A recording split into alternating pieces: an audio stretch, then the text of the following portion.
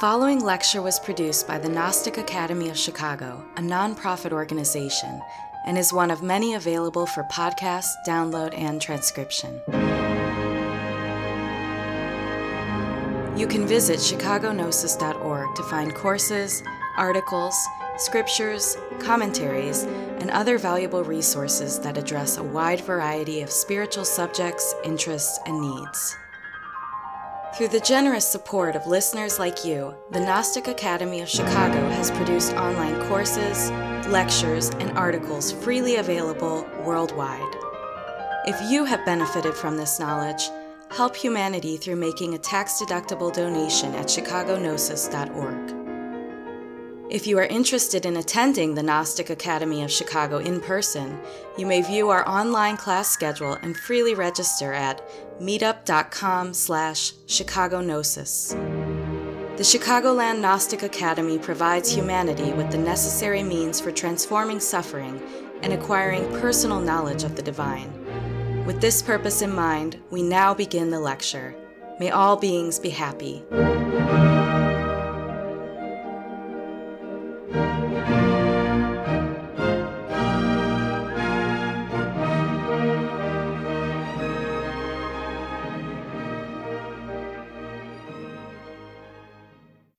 It is my pleasure to serve as your instructor for Defense Against the Dark Arts.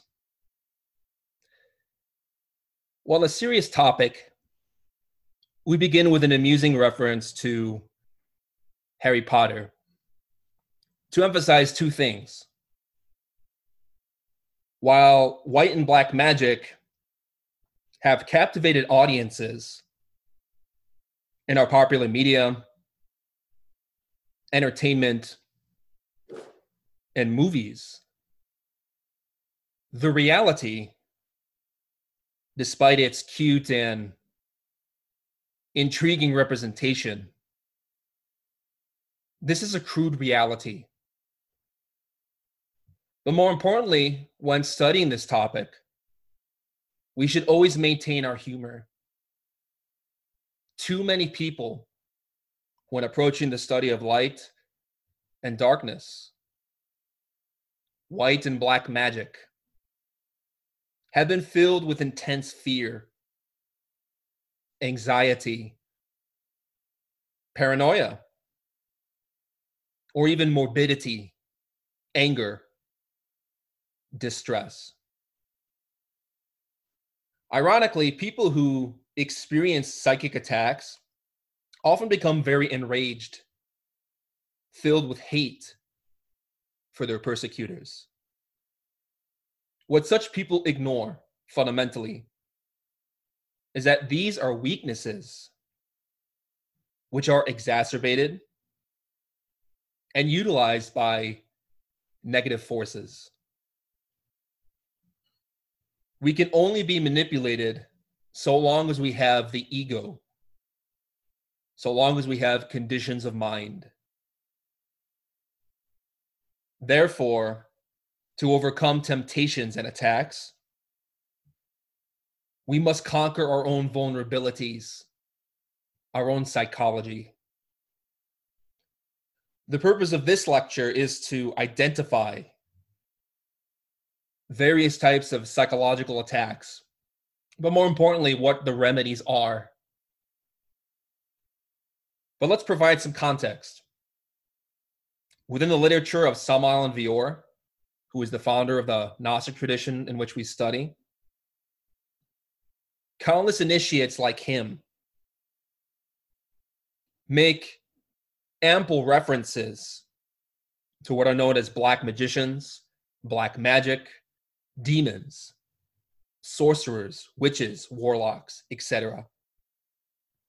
In truth, there have always existed and always will exist two lodges, which are constantly in internal struggle: the white and the black.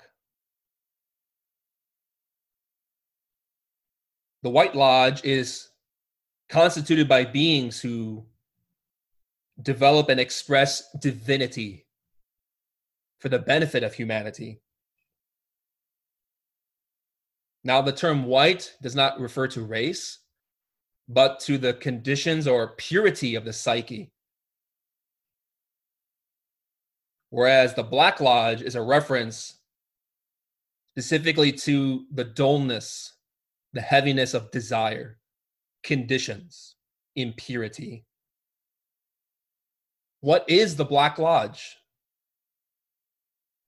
In truth, it is both collective, but more importantly, it is individual to us. There exist Black Lodges where people dedicate themselves towards what is known as mystical fornication, which is the expulsion of the sexual energy for the egotistical acquisition of power. We are also a Black Lodge as individuals, as people. This is due to the fact that our own subconsciousness, our own unconsciousness, our own infra-consciousness affects us without even knowing. So while we may be interested in these studies, the truth is that we have the ego. We may not be aware that we carry these tendencies, but it does not mean that they're not there. And if you're seriously working with the practices of this tradition, you will start to see how we all carry affliction within, the causes of suffering, that many people like to blame others of possessing.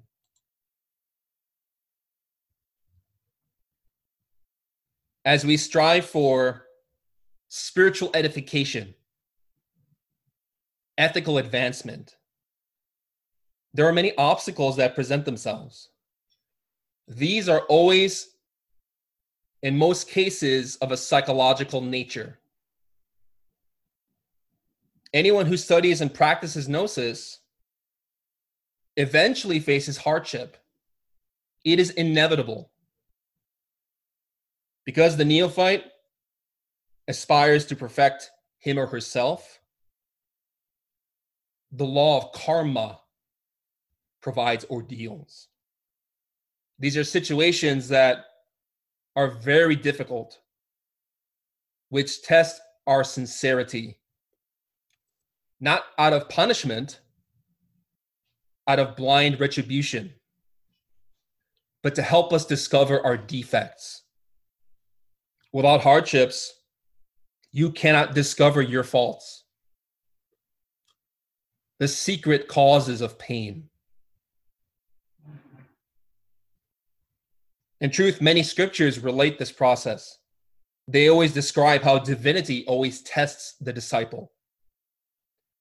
Yet for most people, facing hardship becomes an excuse to leave the teachings, to run away. Much like the character Gilderoy Lockhart in the Harry Potter series. People don't like challenges. They don't want to be afraid to face uncertainty, to be in struggle. People see how their life is falling apart. They may lose their job, their spouse, family members, friends. And then they blame gnosis. They say, this is ruining my life. However, what people ignore, or what those people ignore, is that the teachings are working. Without challenges, we cannot grow. As Rumi stated, how can you be polished like a mirror if you resist every rub?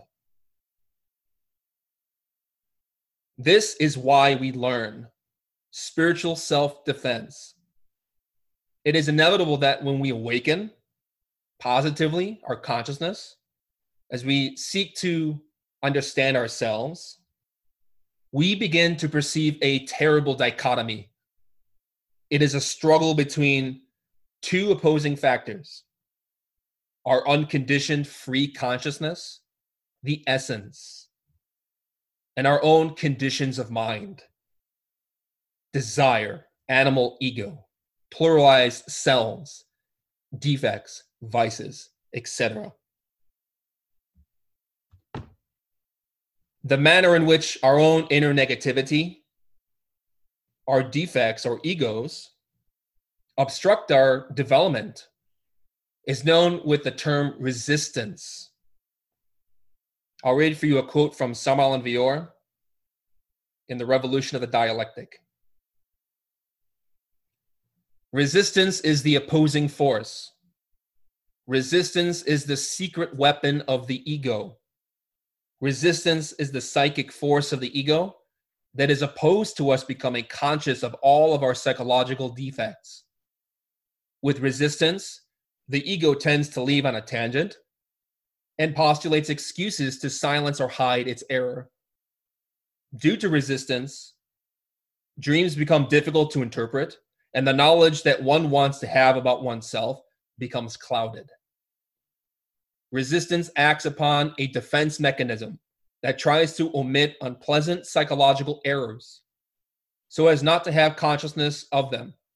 In this way, one continues in psychological slavery.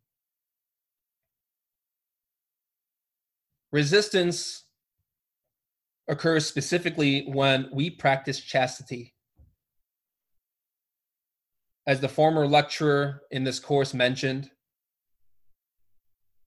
the moment you start to save your creative energy and use it for a spiritual purpose, you immediately face the opposing force, which is resistance, opposition. When we starve our animal impulses and desires, they fight. They don't want to die. They want to feed and to stay alive. The mind has many excuses for why we should fornicate, orgasm, masturbate, sleep around, commit adultery, watch pornography, and do every behavior that feeds and fortifies lust. Even if we know that these behaviors, if we study this teaching for some time, are mistaken,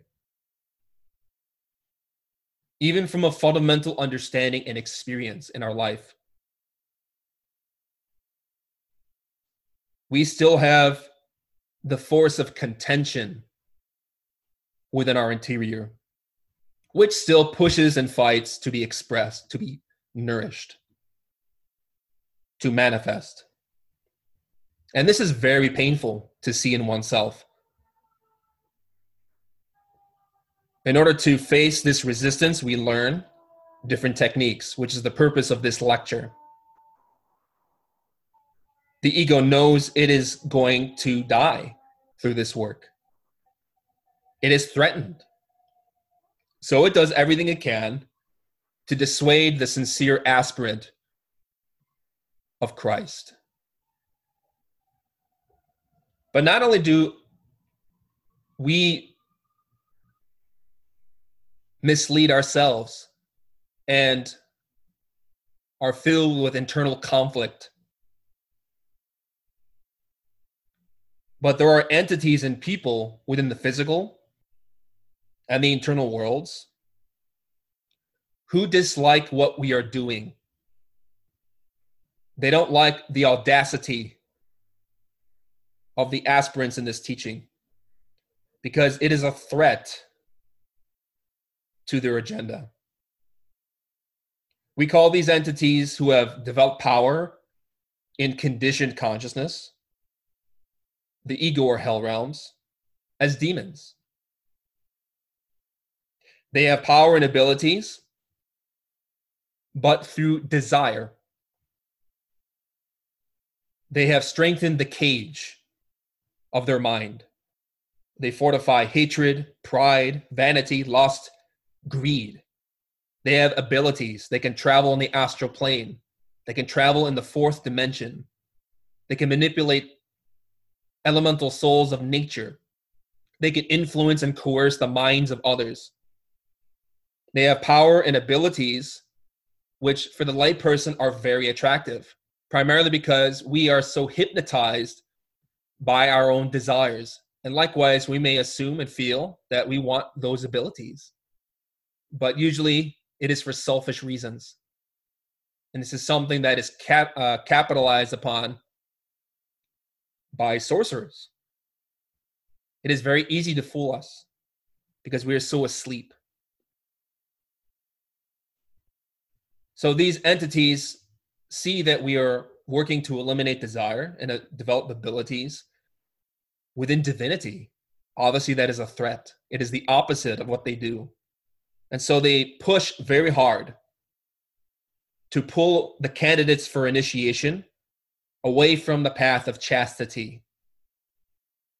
So how do we combat these forces? How do we face them when we are being influenced, manipulated, deceived, coerced? We use prayers. We use our consciousness, most especially. We must comprehend and eliminate our own defects. But most importantly, we need to develop the art of happiness. As Samael Aun Weor states in Aztec Christic Magic, do not worry. Cultivate the habit of being happy. This is advice from a man who, ever since he entered again upon the path of initiation, has been assaulted by legions of demons, black magicians. The founder of this tradition, Samael Aun Weor, his innermost divinity is the archangel of the planetary influence of Mars. He's been known in Greeks by the name Ares, or the god of war against corruption and egotism. The bodhisattva, or human soul, of the master Samael Aun Weor, the terrestrial person who was working to achieve self-realization again. In his lifetime, he received death threats, imprisonment, and even assassination attempts many times. He would give congresses and teachings publicly, and the Black Lodge would send many of their disciples and adepts to kill him. However, he always maintained his serenity, his happiness, his composure, and most importantly, his compassion. He knew that sorcery is overcome through conscious love, which is evidenced by his success in converting the demon Beelzebub into a master of the White Lodge. You can read The Revolution of Beelzebub for more details. At these congresses, where black magicians were sent to murder him, Samael Aun Weor would foil their efforts. He would use the power of his compassion and his serenity. He would greet his enemies and his friends by covering his solar plexus with his left hand and extending his right hand in the form of the Gnostic pentagram, saying paz inverencial, or inferential peace, peace unto your innermost being. We know from these studies that this is a form of conjuration, to conjure, to invoke divine forces in order to elevate the souls of people around us towards the divinity, towards the being. And he would always do this at the beginning of lectures and congresses, which practically was a means of disabling these entities, these people. And because the force emanating from his inner being was so strong, like a battleship moving forward and immovable, these assassins became terrified. They refused to touch him. We, on the other hand, who like to think that we are so strong, are really very weak, because our ego constantly reacts towards criticism and persecution. But in reality, the intimate Christ responds with love. As Samael Aun Weor states in the book Sexology, the basis of endocrinology and criminology, the I, the myself, does not exist within Christ. Christ does not react against calumnies, slaps, mockeries, threats, whippings, etc. Christ overwhelms because of his terrific serenity. When crucified, Christ said only, "Father, forgive them, for they know not what they do." The I does not exist inside the Christ. This is why he neither reacts nor judges anybody. Christ is a perfect clairvoyant who knows how to see with comprehension, without judging, without translating, because he does not have the I. Christ is the clairvoyant who sees, comprehends, and knows. Christ is the universal spirit of life incarnated inside Jesus of Nazareth. From the book Sexology. This is the fundamental skill, the basis of spiritual self-defense, which if you listen to the first lecture or read the transcription, you see that the lecturer mentioned how your state of mind is the most important key, the essence of protecting yourself. If you respond with consciousness, utilizing effective tools, expedient methods, you can transform even the worst situations into wisdom.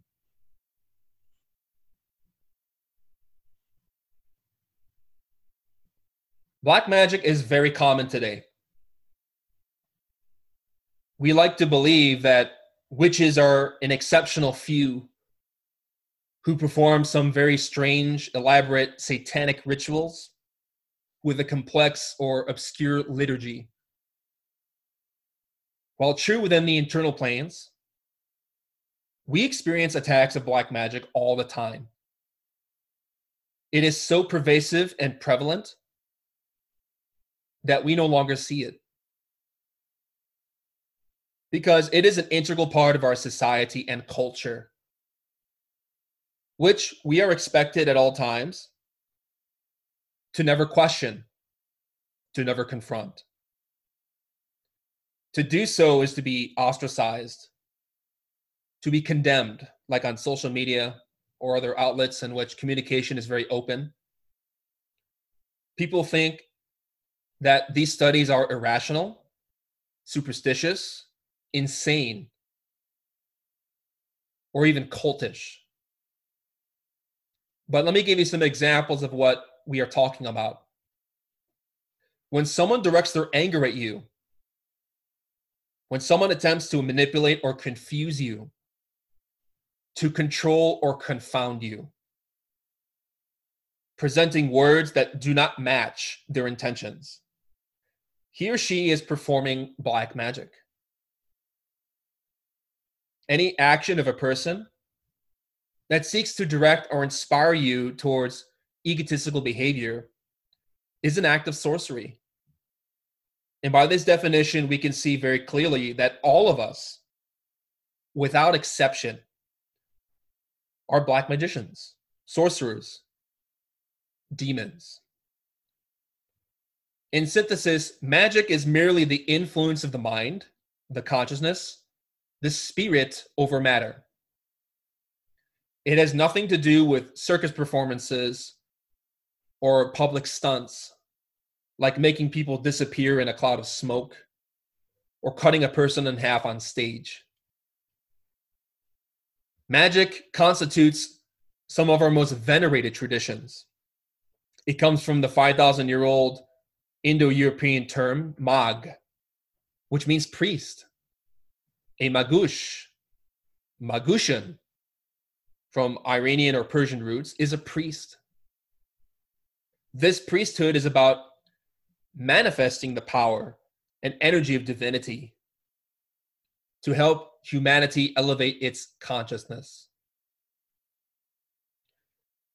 Specifically, white magic calls upon divinity to influence matter, energy, and consciousness in accordance and harmony with divine law. It is pure. It is simple. It is not mixed with conditions or desires. Examples of such white magicians include Jesus, Buddha, Moses, Krishna, all the angels, all the prophets, the masters, the Buddhas, the gods. They have power to influence nature for the benefit of others, not for circus tricks or to impress people, but because they are manifesting divinity in their actions, which is selfless love, kindness, altruism, philanthropy, patience, aspiration, faith. The Bible speaks abundantly about the innumerable supernatural powers of these masters over nature. You simply have to look at the New Testament of Jesus walking on water, or Moses utilizing white magic to free the Israelites from Pharaoh. Black magic, on the other hand, is the opposite.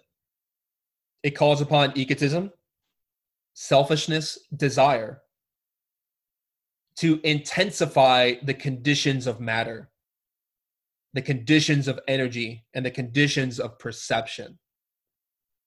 All this is without any respect for the balance of nature and its eternal wisdom.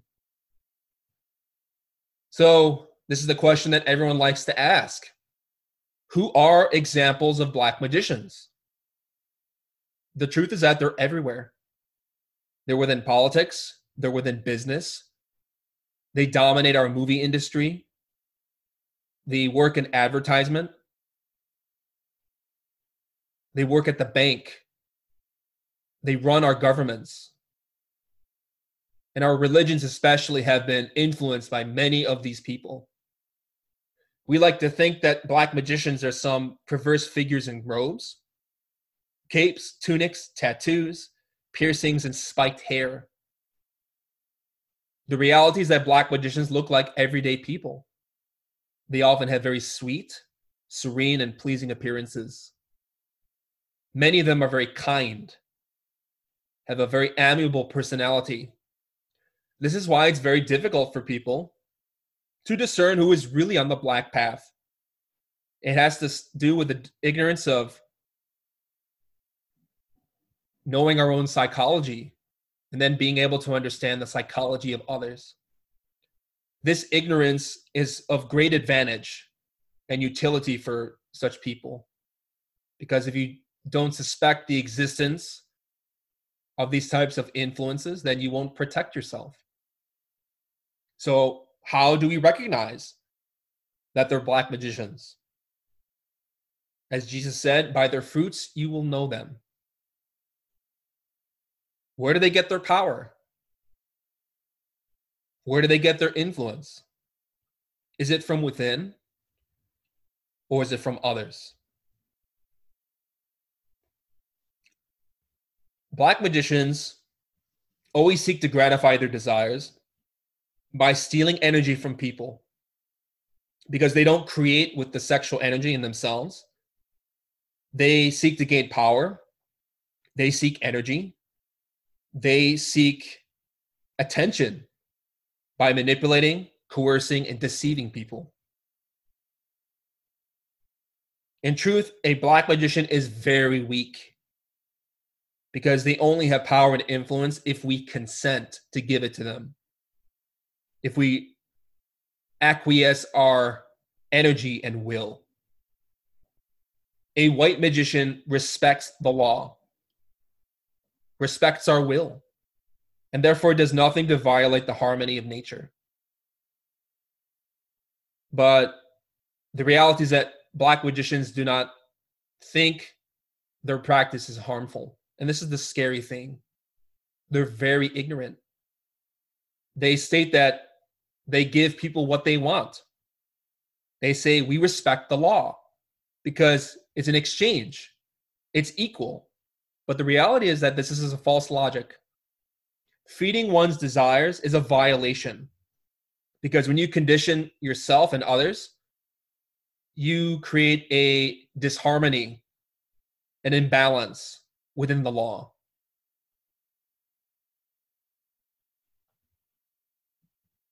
So while listening to this Knowing the difference between white and black magic can be very tricky.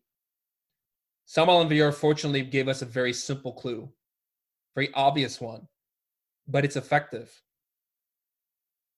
If you want to know the key for discrimination, ask these individuals if they practice chastity, the conservation and sublimation of the sexual energy. Anyone who advises orgasm is a demon. It doesn't matter how much they speak of morality, of ethics, of God, of love. If they are expelling their sexual energy, then they have no energy by which to express divinity. They are instead manifesting desire. And if you've studied the laws of Manu, the oldest scripture on the planet, or one of the oldest scriptures, it states that desire is never eliminated by feeding it. It only grows stronger like butter added to a fire. So when you feed desire, it gets stronger. It needs more force, more energy, more attention, and therefore it becomes insatiable. This is a demonic quality. These people or entities, because they expel their own sexual energy, they have to steal it from other people because they can't create. And so this is a futile attempt to balance what they've lost. It's very simple. So people become very confused. How can someone who speaks so eloquently of divinity, of yoga, of Catholicism, of Judaism, of Gnosticism, of religion and spirituality be a black magician? In truth, the ultimate weapon they use to mislead people is the intellect. They justify a behavior that produces suffering. It deepens it. There are many people who call themselves priests of divinity, and yet they are exercising their will upon others. They violate the freedom of their neighbor's mind. They pollute the minds, the hearts, and even the bodies of their followers. This is very common today. You look at many religions in the world and see the behavior of the priesthood. It is very shameful. This is because all religions have really divorced themselves from this essential practice, not only to conserve the sexual energy, but to transform it, to use it, to direct it. Abstinence is not enough. We have to conserve that energy, but use it with the consciousness. Otherwise, it builds up and it'll feed our own repressed desires. It becomes a big problem, a monster, a demon. So we can act with unconditioned consciousness, which always produces harmony and cohesion. Or if we act with desire, the ego, the conditioned self, we influence others to act in the same way. You ever hear of mob mentality? Rioting, lynching. You ever hear what happened recently in the Capitol building in Washington, D.C.? Crowds impelled by violence. Black magic works upon the collective mind. It uses the noblest ideas to justify hell. Some people hear the term conjuration and they think that so-and-so, a witch, was conjuring me, as an example. So I conjured her back. Some people have a misconception that this has to do with when a black magician uses very elaborate demonic prayers to hypnotize or influence us. While as white magicians, we use elaborate liturgy, we use prayers to protect ourselves in response. This is true, especially in the internal worlds. Physically, it can be a little different. Conjurations have more meaning than a set of words, a sequence of mantras, sacred sounds, or prayers. To conjure comes from the Latin cum jurare, to swear together or bind by oath.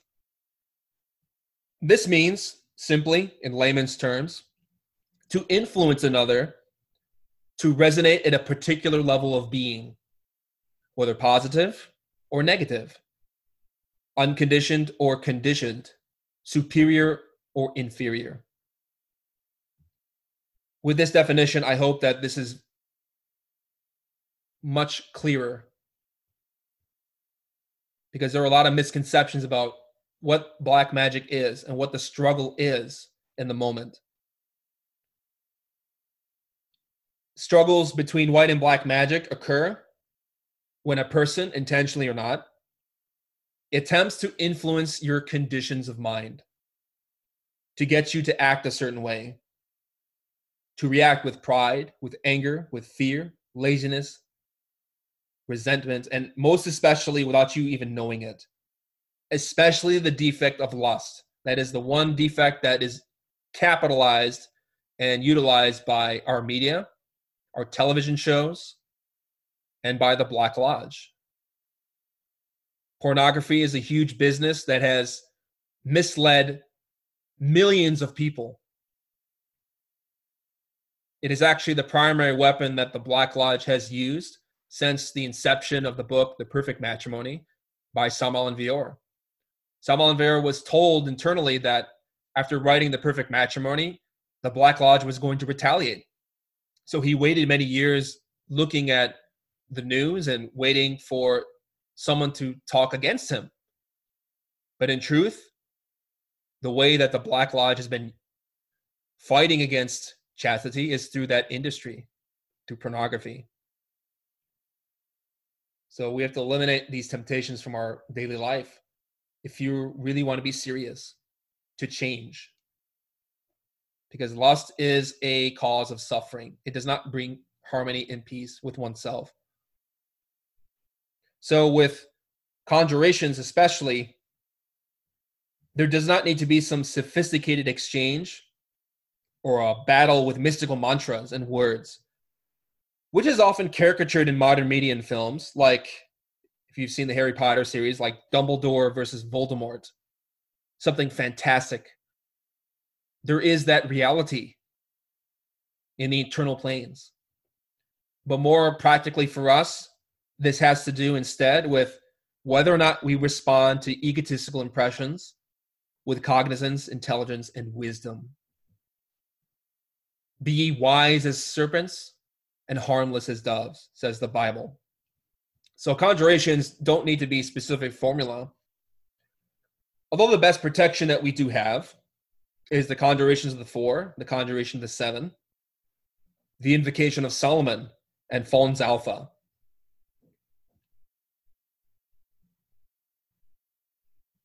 In order for these conjurations and prayers to work, we have to be awake, is the essential point.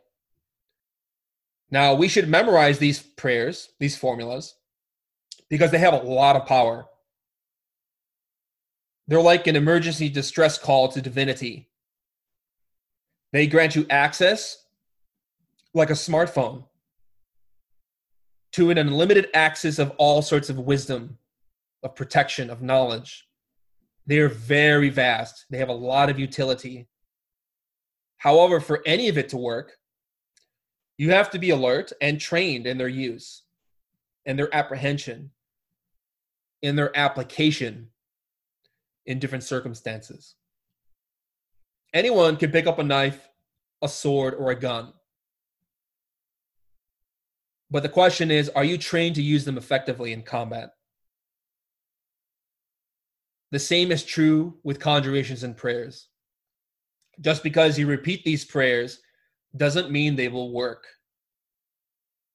In truth, their success lies exclusively in the quality, the precision, the clarity of their application. Specifically, chastity is the power of prayer. If you have no sexual energy cultivated, you simply cannot empower your consciousness. It's like trying to drive a car without fuel. Or you're driving a vehicle and you are asleep at the wheel. You're not attentive of what you're doing. You simply cannot do it without getting hurt. In truth, your consciousness is the best weapon against any negative influence.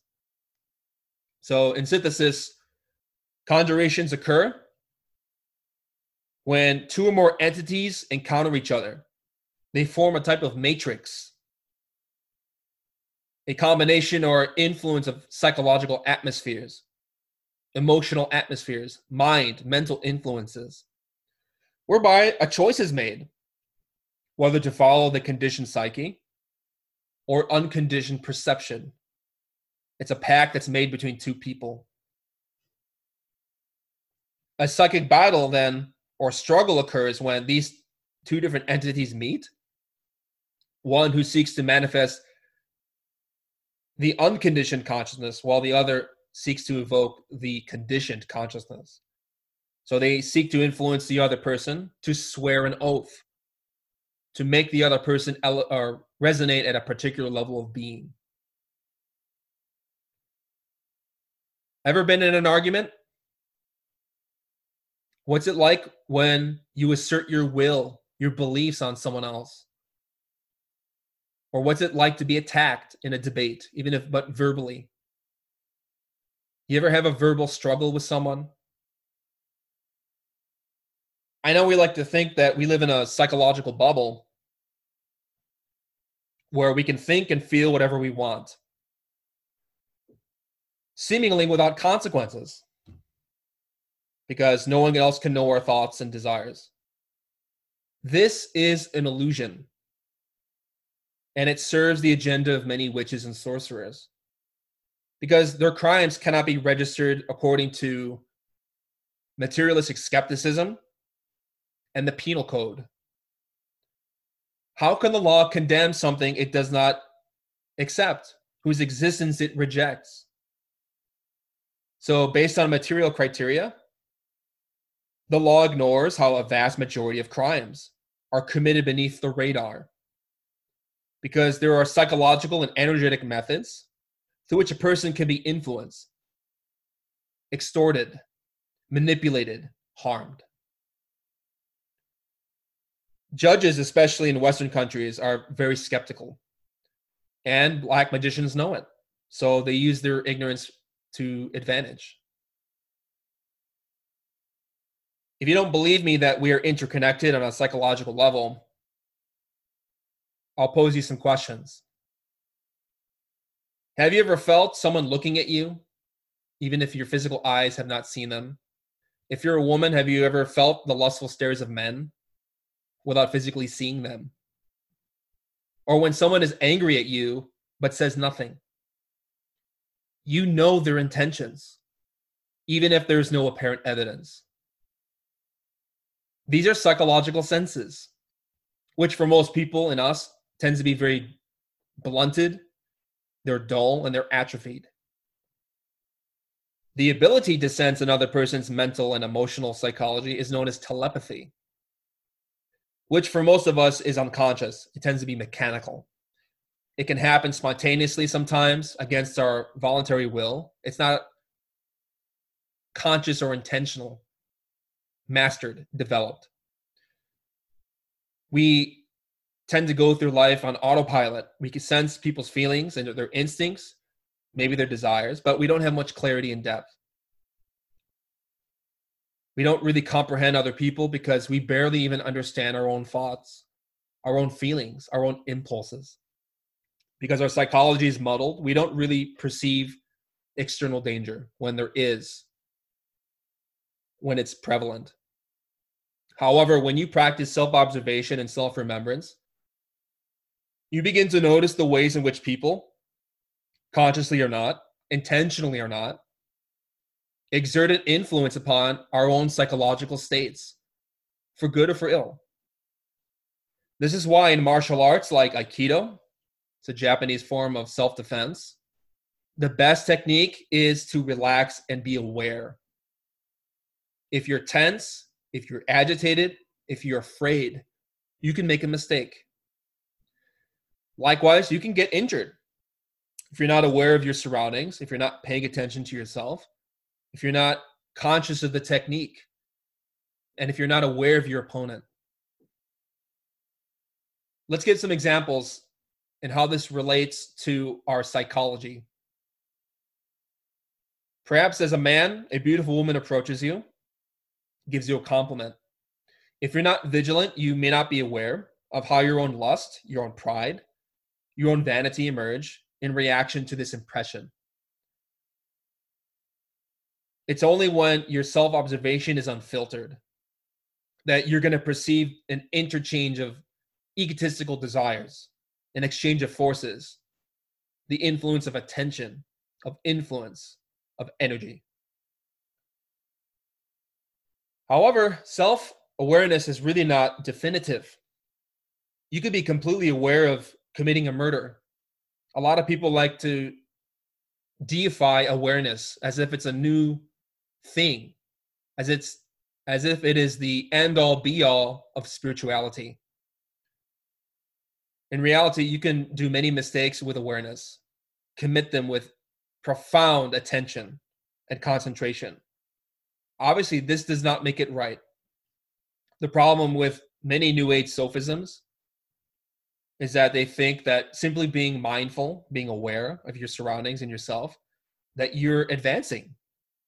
It's not true. It's not enough. Be aware, be attentive, be vigilant.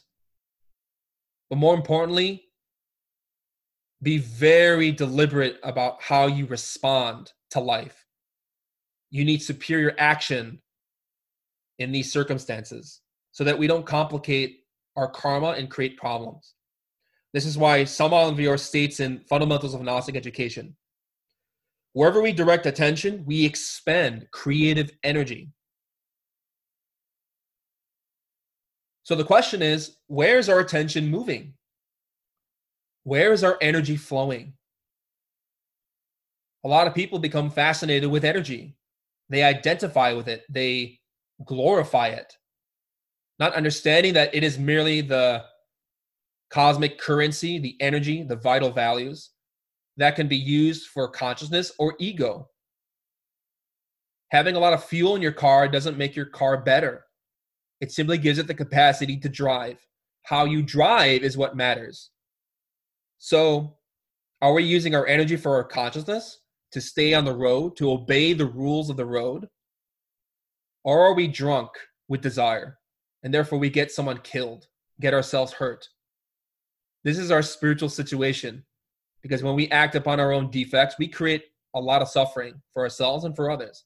And people who intentionally commit black magic or even unconsciously do so create a lot of suffering. So we have to be mindful of this. In the case of the example I gave you, the man who receives the compliment will most commonly saturate and feed his desires, would not question his lust, would not discriminate or analyze it, would simply give into it mechanically because it feels good. People give into desire because, first off, it's strong in us, but more importantly, it's more difficult to separate. Sensations are very convincing for people, but we have to get beyond sensations, whether physically or psychologically.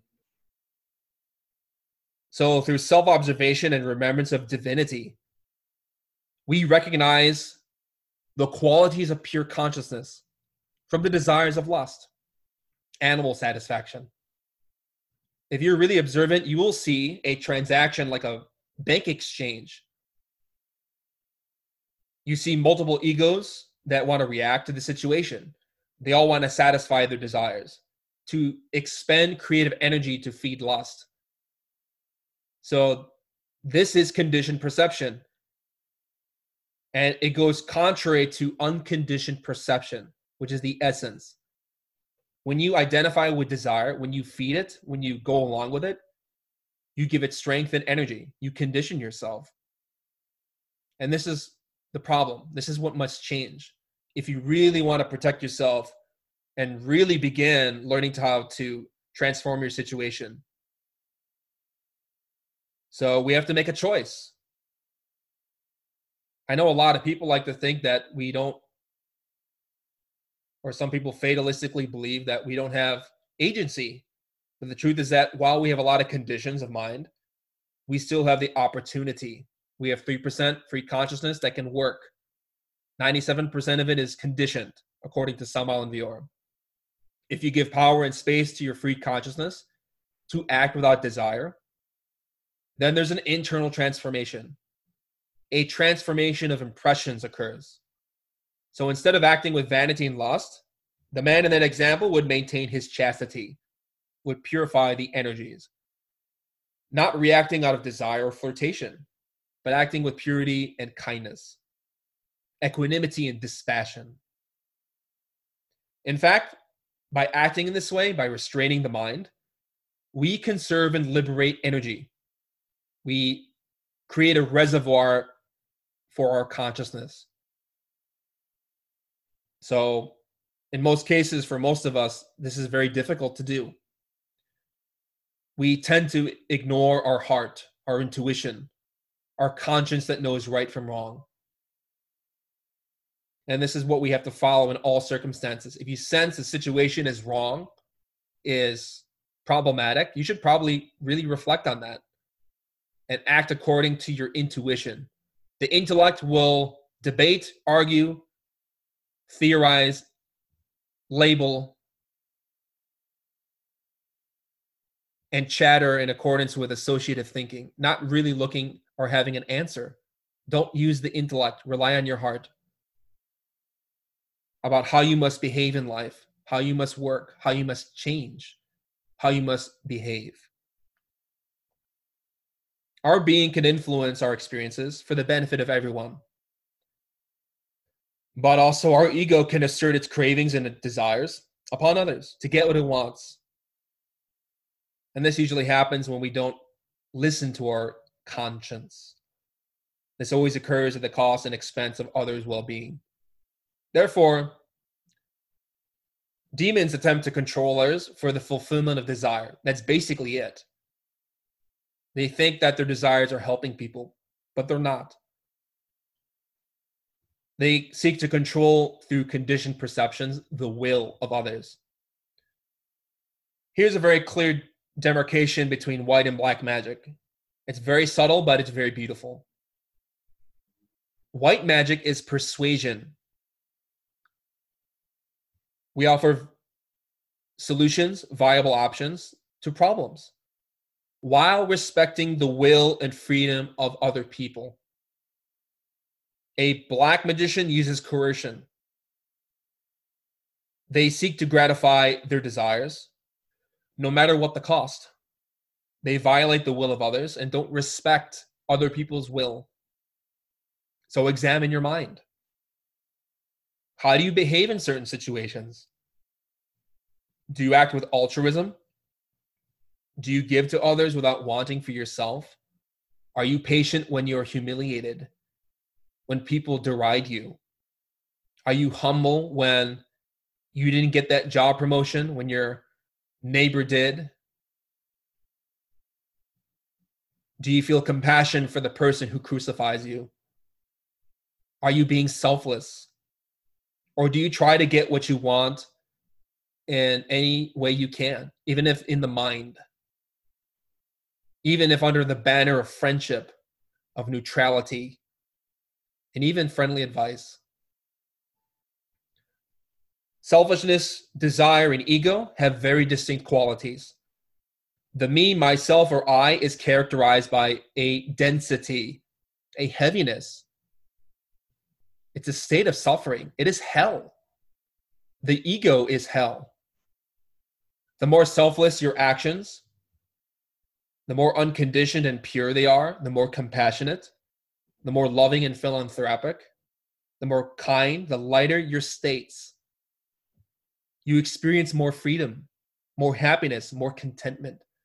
You feel inspired when others succeed in life. You don't wish for their downfall, even in your mind. And even if you may tell yourself that you don't. You can access greater serenity and peace and equanimity, even when the world is falling apart around you, as we see today. So you cannot learn to defend yourself spiritually from negative forces when your level of being does not change. If you're unaware of how your own defects, your own egos, your own desires produce suffering for yourself and others, then there is no basis by which you can defend yourself, because you're going to be an aggressor. Unfortunately, we are going to be black magicians. In this case, a demon, not a defendant. So demons won't bother you when you're acting on your desires. And especially when you're not practicing chastity. Such entities only try to obstruct you when you're making fundamental changes in your psychology, in your behavior. If you're not changing your level of being, or if you're not practicing chastity, then they're going to see you as one of them. So you'll be a perpetrator, not a victim in their eyes. So let's talk about some particular ways that black magicians attack us in the Gnostic path, and also their remedies. In most cases, when people are assaulted psychically, it is in the internal worlds. So when physically you go to sleep, your consciousness leaves the body and enters the world of dreams, known as the fifth dimension, or Hod, within the Kabbalah, the tree of life. It is the astral plane, or better said, the lunar astral plane, because there is a superior astral plane and an inferior astral plane. I know we like to think that we're spiritual, but in reality, because of our ego, we gravitate towards those places in nature that resonate with our level of being. So there is a superior astral world for those angels and Buddhas and gods, which we can access when we free our consciousness, when we eliminate the ego. Those are very elevated and pure states. But for most of us, we tend to enter what is known as limbo. Limbo is the inferior astral world, which is where we tend to gravitate at night.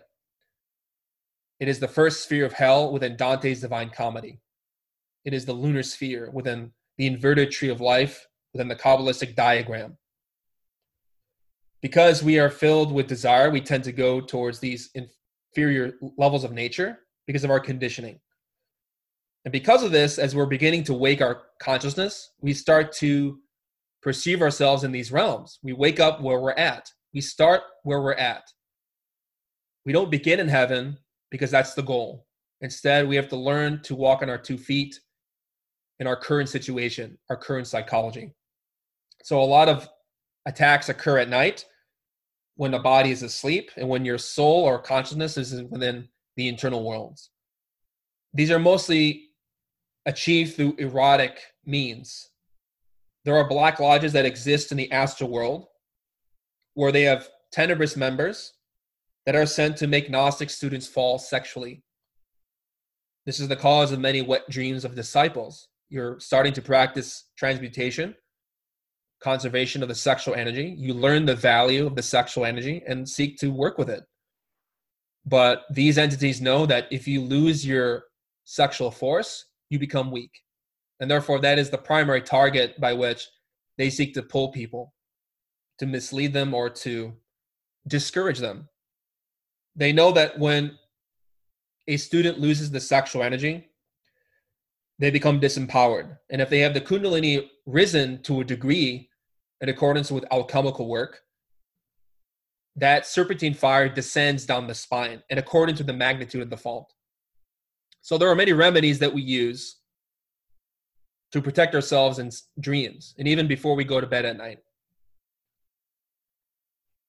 If you access this lecture's PDF later on, you'll see that all these highlighted texts have links and resources that you can follow and study if you wish to learn more about any particular part of these practices. So the first one we will talk about in defending your home, whether before you go to sleep or when you're in the astral plane, is the mantric prayer Be'elilin. We have an image of an angel representative of Erok, who Salman states was the master who delivered this conjuration and prayer. The angel Erok is an angel of power. And Be'elilin is a beautiful word which has Hebrew and I believe even Aramaic roots. Bel refers to the light of divinity. Be'elilin invokes the forces of the region of Barbello within Gnostic esoteric cosmology. We know from esotericism that the angels create through the power of the verb. Therefore, when we speak with intentionality and with focus on sacred sounds, we create a conduit or channel by which divinity can act within us in accordance with the level of our psychological purity, our sexual purity. We remember that the angels sing or sung at the creation of every cosmos. They did so with profound love and emotion, remembrance of the truth, empowered through the force of chastity and the Holy Spirit. So likewise, when we perform these prayers, these sacred sounds, this song of Balilin, which you have to sing, you have to do it with superior emotion, with longing, with concentration, with faith, with an understanding of how this mantra works. It's sung, it's a song. And like with the other conjurations, I'll recite them for you, for your understanding. You sing it like this. Balilin, Balilin, Balilin, Amphora of salvation, I would like to be next to you. Materialism has no power close to me. Balilin, Balilin, Balilin. If you're awake in the astral plane and you pronounce these mantras, you can do them 3 times in sequence. You will see a spiritual wind appear that will, like a hurricane, sweep away all negativity and negative forces from you. It is the force from the Ein Sof Or, the limitless light above the tree of life. So in synthesis, we can pronounce these prayers before we sleep, especially when we prepare for bed, or even before alchemy. So sexual magic trains our body, heart, and mind never to fornicate.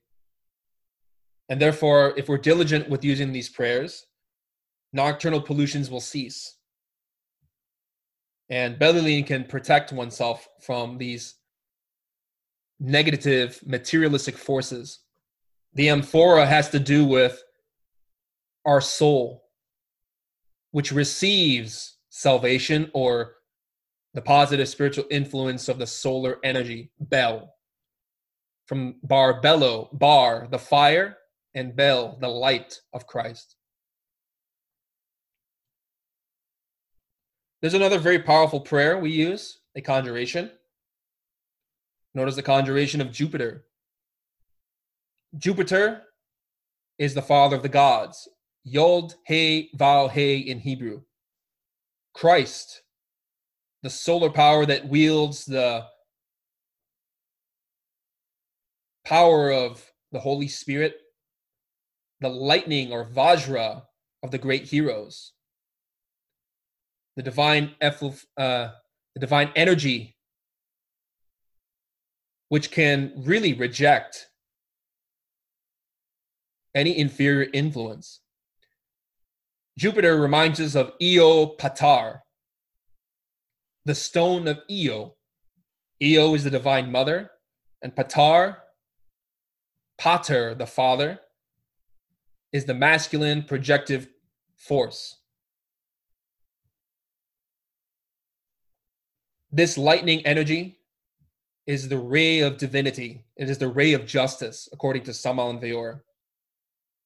It is the power used by Zeus and Indra to punish and reject demons.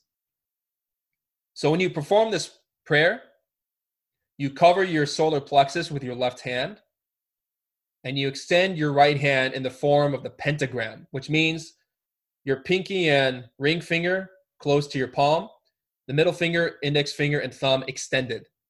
So you see often the picture of Jesus who raises his hand in the form of the Gnostic pentagram, which is a symbol of the human being in the image of God, perfected. You say, in the name of Jupiter, father of all the gods, I conjure thee. And the mantras, Tevigos Kosalim. These words, Tevigos Kosalim, constitute an internal language, the superior language of divinity. And when you concentrate your will, your consciousness, your attention in this prayer, you are sending out a ray of light or energy from your fingertips. So you extend your hand that is in the form of a pentagram towards whatever entity is trying to harm you or who you question. I remember once, many years ago in the astral plane, I was being pursued by a black magician who was trying to disguise herself as a sibling or family member of mine. And I used this prayer, saying this conjuration, and I remember a beam of light shooting out from my fingertips, and it struck her. Immediately transformed her appearance and unveiled her true identity, because when you work with the power of Jupiter, Zeus, Yod Chava, you're conjuring or making this entity resonate with superior forces so that their identity is revealed. But also this conjuration can disable and disarm the energy of a black magician. I've used this once even on a witch who was trying to tempt me. And many other times you can disable these entities from trying to retaliate and to pursue you further. So it's kind of like being hit with a stun gun almost. It really disorients the entities you're trying to protect yourself from.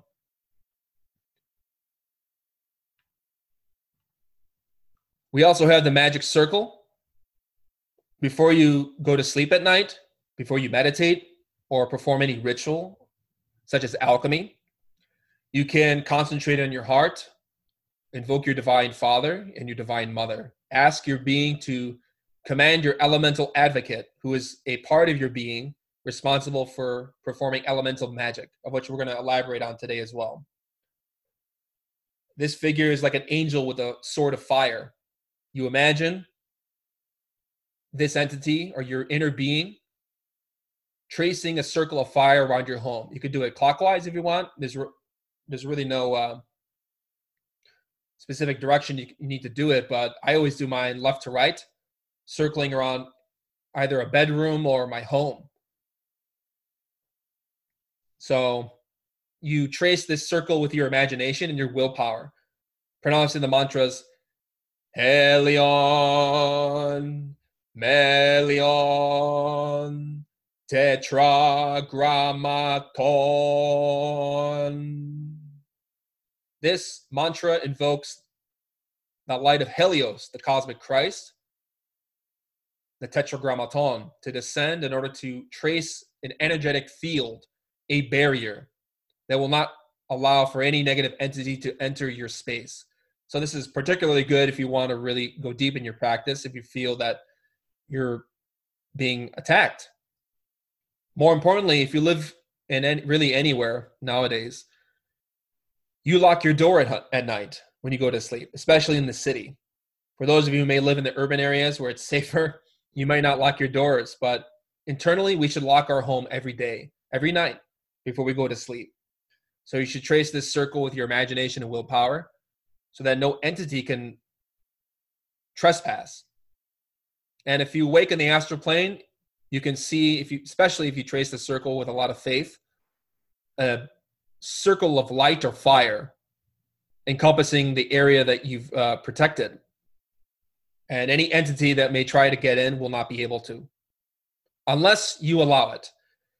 The magic circle will break if you physically walk outside the area that you trace. So be mindful that if you, for example, trace a circle around your bedroom, and then physically you get up to use the restroom, you break the circle if you leave that area. But it's good to remember to retrace it when you go back.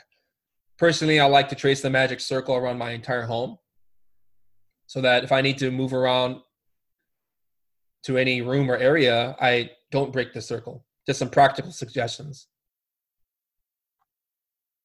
We can also work with the aloe plant.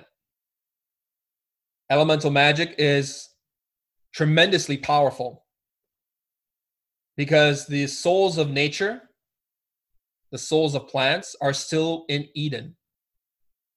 Now, we study what is known as the cosmic transmigration of souls, in which consciousness develops from a very virginal state within the mineral kingdom, graduates through many millions of years of evolution in order to enter the plant kingdom.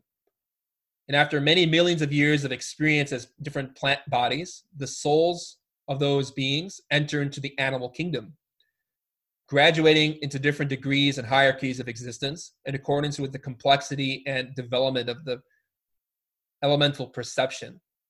Until finally, after many millions of years of existing in animal bodies, the soul graduates to become a humanoid, which is us. Now, I know a lot of New Age groups like to work with stones, the souls of minerals. But unfortunately, the great majority of those exercises are black magic, primarily because if you've read the writings of Samael Vior, he states explicitly how the hell realms are the infernal or inferior mineral kingdom. So when souls enter into the black path, when they develop powers and ego, they descend within the internal planes into greater states of density and suffering within the inner layers of the earth. This is symbolized within the Divine Comedy of Dante. Minerals or mineral elemental souls are not really developed. They don't really have as much force or hierarchy in comparison with plants. This is why we emphasize plant magic so much within our studies. If you click on this link for the aloe plant, you will read a chapter from Igneous Rose, which is a powerful book that teaches how to work with the elementals of nature, the souls or plants of creation. So the plant of the aloe is related with reincarnation, according to Samael Vior. If you want to remember your past lives, you can meditate on the soul of this plant, concentrate and visualize it in your imagination, and then fall asleep, asking to converse with the elemental of this plant, the soul, so that you could remember your past existences, your past states. Now, specifically for protection, the aloe is very effective. You can hang a piece of silver or a crucifix. Samael Vior mentions you can hang the pot or hang this plant on a wall. It has tremendous solar properties. The beauty of the aloe plant is that it's very resilient. It can often survive and subsist in homes in which there's not much light because it absorbs the solar light within the atmosphere, within the internal planes as well. So he also states that the aloe plant is very powerful for rejecting negative influences. We can use the aloe for many rituals, for healing, for protection, for remembrance of past lives. It's really a very eclectic plant. And he says that we should always have an aloe in our home because it purifies our environment, attracts good luck and solar force, the forces of Barbello, the light. There's a prayer we use when we concentrate on the plant, asking our elemental advocate, our inner being, to command the soul of the plant to work for us. These prayers have to be done daily, consistently. The prayer goes like this: Cross, thou art holy and divine. Sorcerers and witches withdraw from this home. Such persons who intend to arrive here, let it be known that I am with God. Sovereign God, set me free from treason and ruination. Blessed be the most holy Mary and the consecrated host. Remember that the elemental advocate is a part of our innermost being who developed and acquired knowledge when we were evolving through the elemental kingdoms, especially through the plant kingdom. And so our inner being, our elemental advocate or part of our divinity, has a very profound knowledge of how the souls of nature work. And so plants are basically like a conduit that can channel certain forces. They have a certain purpose and medicinal purpose or application. For our purposes, we use what's known as elemental therapy. We command the souls of these elemental forces in accordance with the will of divinity and harmony with karma, with the divine law. We don't command the aloe plant or other souls of nature with selfishness, but in accordance with the balance of divinity. So there's other ways in which we can be attacked. Many times in the vigil state, or the so-called vigil state, we're physically in our bodies. We can often be tempted by the opposite sex, sent by the Black Lodge in order to pull us from the path. Now, if, like in this image, we have a clouded mind, if we're not paying attention to our own psychology, if we're not aware of our own intrinsic egotistical urges, how they feed, how they manifest, how they interact with the world, we will not recognize the danger and we can fall into lust. We can use the mantric song Belilin in order to establish an atmosphere of purity, devotion, chastity, serenity, and faith to rely on our being. So if you want to clear your mind of obscurities and negative influences, you can use the mantras Belilin, that prayer. Like a whirlwind, it'll sweep up the dust of our psychological and even physical environment. Better said, the energies in our home. Now, there are other ways in which black magicians can influence us. Very famously within the Caribbean, there are examples of voodoo, such as with dolls, in which adepts of the Black Lodge utilize dolls and pins, needles to inflict pain on their victims. They concentrate and imagine with their ego, their desires, and concentrate their hatred towards these people and utilize the pins in order to pass psychic harm upon them. There are also other ways in which we can be influenced negatively. There are often, according to Saman Viora, inexplainable black spots which can appear on one's skin. Maculae, he calls them, in which we experience types of sicknesses that we can't explain, even with the best medical treatments. There are also other substances that are used, such as funerary substances, according to the master, which are transmitted consciously or unconsciously. This is astral and etheric larvae, which people can pick up from graveyards or cemeteries. We don't recommend visiting these places unless you really have to, because they're environments that are filled with pestilence and a psychic level. They are black lodges, essentially, because black magicians use these polluted and decaying substances within the internal worlds in order to direct them at their victims. So black magicians can utilize them in order to make us sick, to infect us. There are many sicknesses that start in the internal worlds, and then they manifest physically. Since our astral and mental vehicles, our vital body possesses its own energy, its own materiality, its own ultra physiology with organs and health, etc. There are many unexplainable sicknesses that occur for people, such as delirium or psychosis, even madness, paranoia. Many students write to us on our website about having mental illnesses when they start this teaching. And they face many types of perceptions that are very terrifying for them, which traditional medicine would denominate as delusions. But of course, there is a certain subjective reality to these perceptions.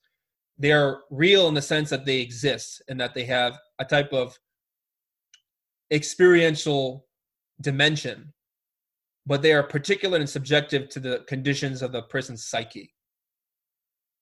So many people can get sick. They can get mentally ill, diseased. They have certain obsessions or problems that they can't resolve. They're afflicted mentally. And even going to the best doctors, they can't be healed. They can't explain why they're suffering so much.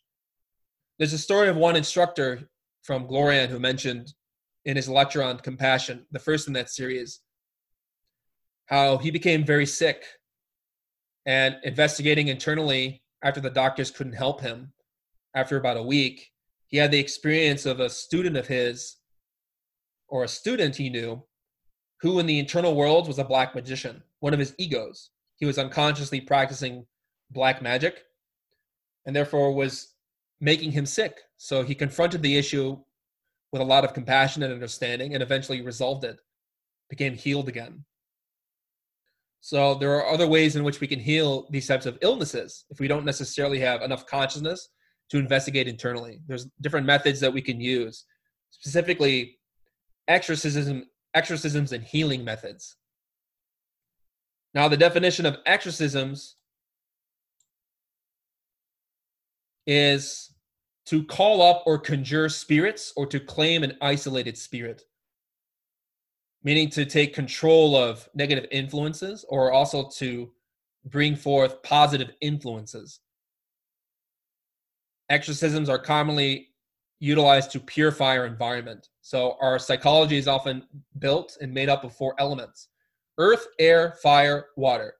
Earth, the physical body; air, the mind, its thoughts; fire, the emotions; and water, our creative sexual energy.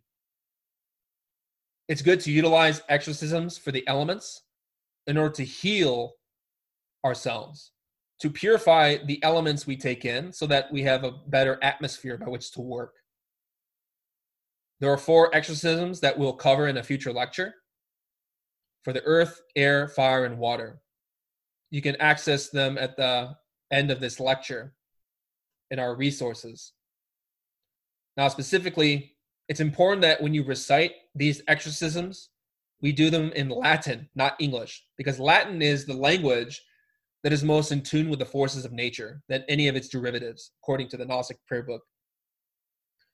So specifically, one exorcism that we use is for salt when we want to perform healing. So if you have an illness that you really want to treat, there's a powerful prayer and method you can use that does not have side effects, unlike many other treatments today.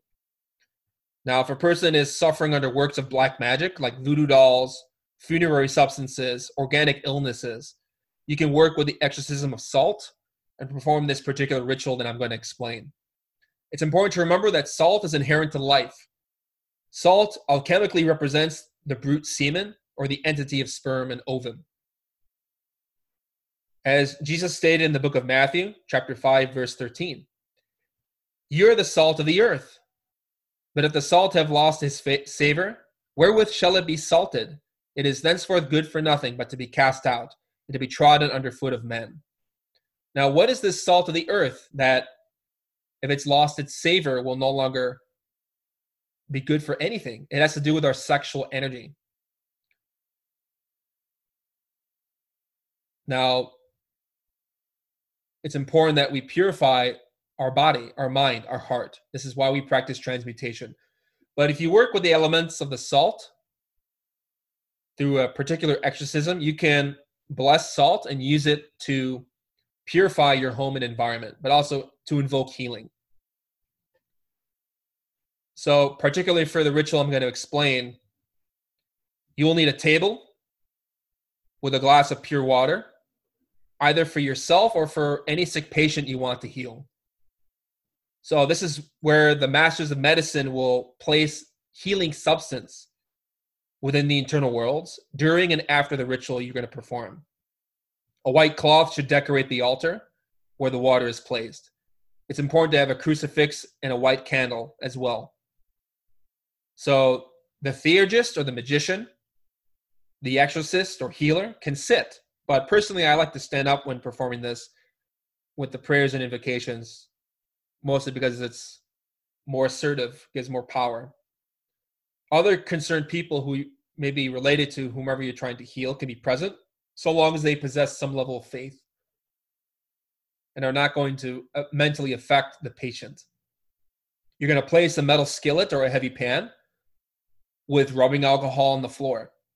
You want to put this away from other objects to maintain safety because you're going to light a fire.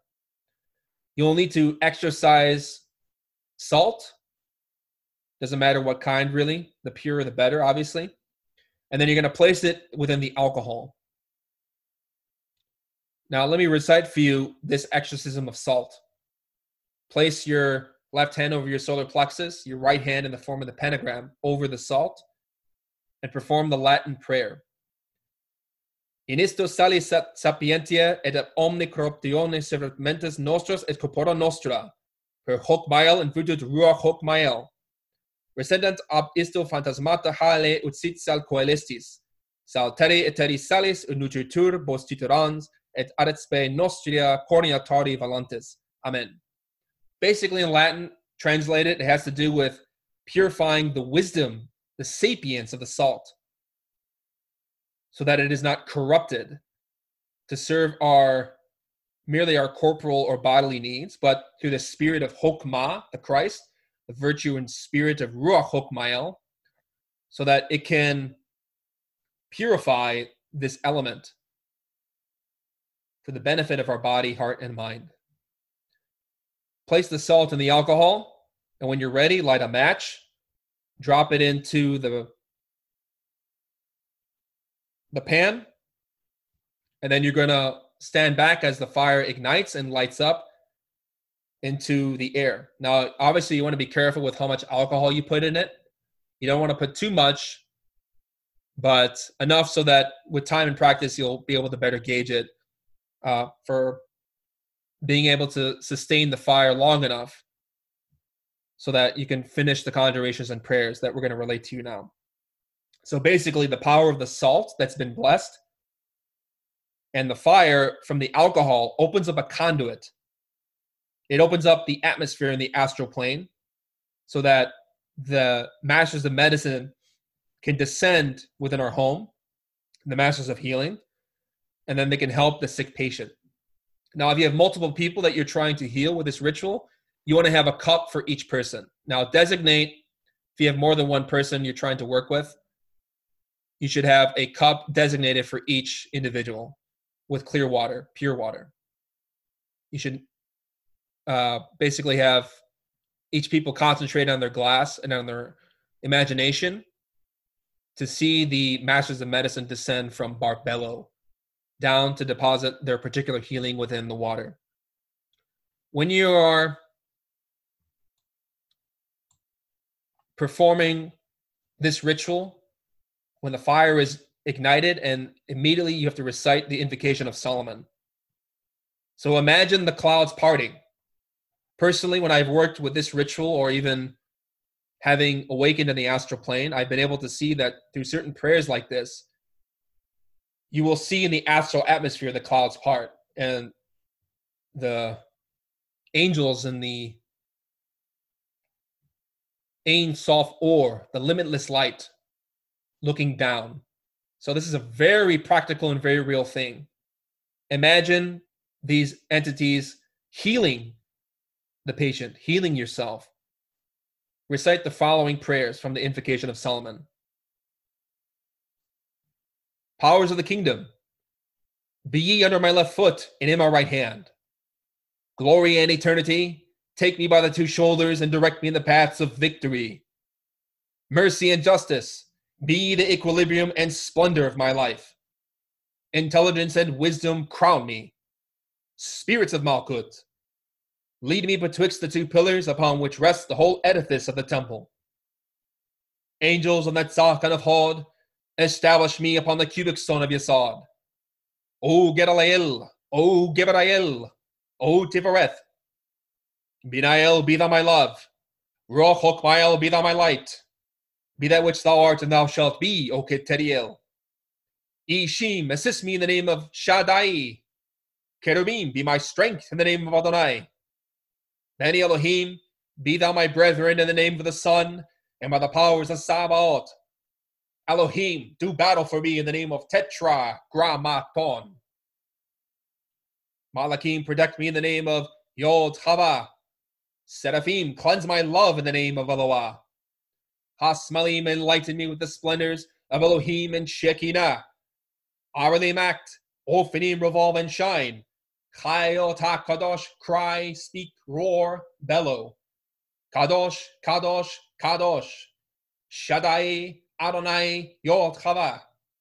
Eheye Asher Eheye. Hallelujah. Hallelujah. Hallelujah. Amen. Amen. Amen. If you study the link in this PDF, you will see the video recited by another instructor, as well as graphic representations of which verses relate to which Sephirah on the Tree of Life. Each of the spheres of Sephiroth represent different qualities of being and different classes of angels. And so when you work with the invocation of Solomon, you're calling upon the angels of those different dimensions and those spheres to descend down within the entirety of the Tree of Life. So I recommend you study the link to this prayer. We're going to give an entire lecture on this prayer itself, but I want to just sum it up for you in synthesis. Also, when you finish the invocation of Solomon, when you're performing the ritual with salt and alcohol, you can perform a prayer to the Solar Logos for healing. This prayer to the Gnostic Church is also very powerful for when you're doing runes. As you can see in this image of a woman in the form of the rune Man, with arms upraised, receiving the effluvia or solar energy of divinity. This prayer is also very powerful for healing. I recommend you use it when you're working with this ritual. It's recited like this.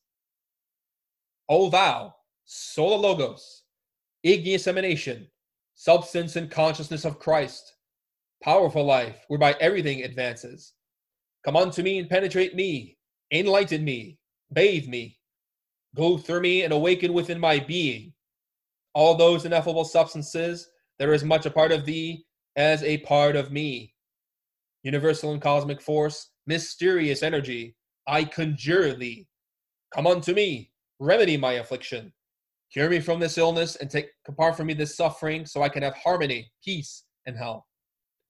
I ask thee in thy sacred name, which the mysteries of the Gnostic Church have taught me, so thou can make vibrate with me all of the mysteries of this plane and superior planes, and that all those forces together may achieve the miracle of my healing. So be it. The Solar Logos is Christ, and that igneous fire or emanation, that substance and consciousness, will descend down in order to enter the water of the glasses in which you are asking for medicine for the masters of healing.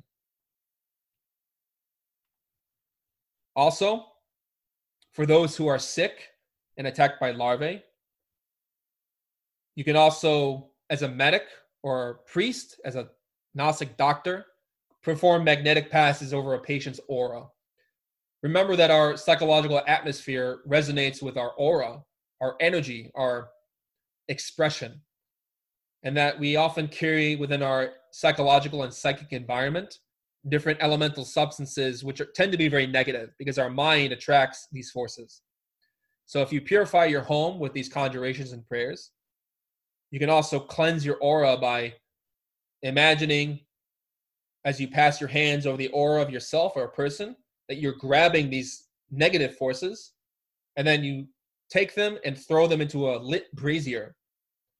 You have to have some kind of fire going, like some hot coals or a hibachi grill even, in which you imagine taking these negative auric substances and then throwing them into the fire, because the fire physically is the vehicle of Christ. It purifies our environment, our home.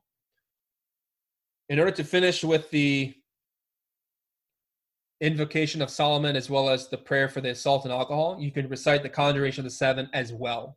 So invocation of Solomon, prayer to the Solar Logos, conjuration of the seven when you want to perform the ritual with salt and alcohol. Now, when we work with the conjuration of the seven, this is especially useful for eliminating toxic substances and also purifying our environment. This prayer invokes the seven mighty archangels who govern the seven spiritual planetary rays: Moon, Mercury, Venus, Sun, Mars, Jupiter, Saturn, otherwise known as Gabriel, Raphael, Uriel, Michael, Samael, as well as Zachariel and Orifiel. So let me recite this for you in synthesis. In the name of Mikael, may Jehovah command thee and drive thee hence Havayot. In the name of Gabriel, may Adonai command thee and drive thee hence Baal. In the name of Raphael, begone before Eliel, Sam Gabil. By Samael Sabaoth, and in the name of Elohim Gibor, get thee hence, Andromelech. By Zachariel et Sachiel Melech, be obedient unto Elva, son of Gabriel.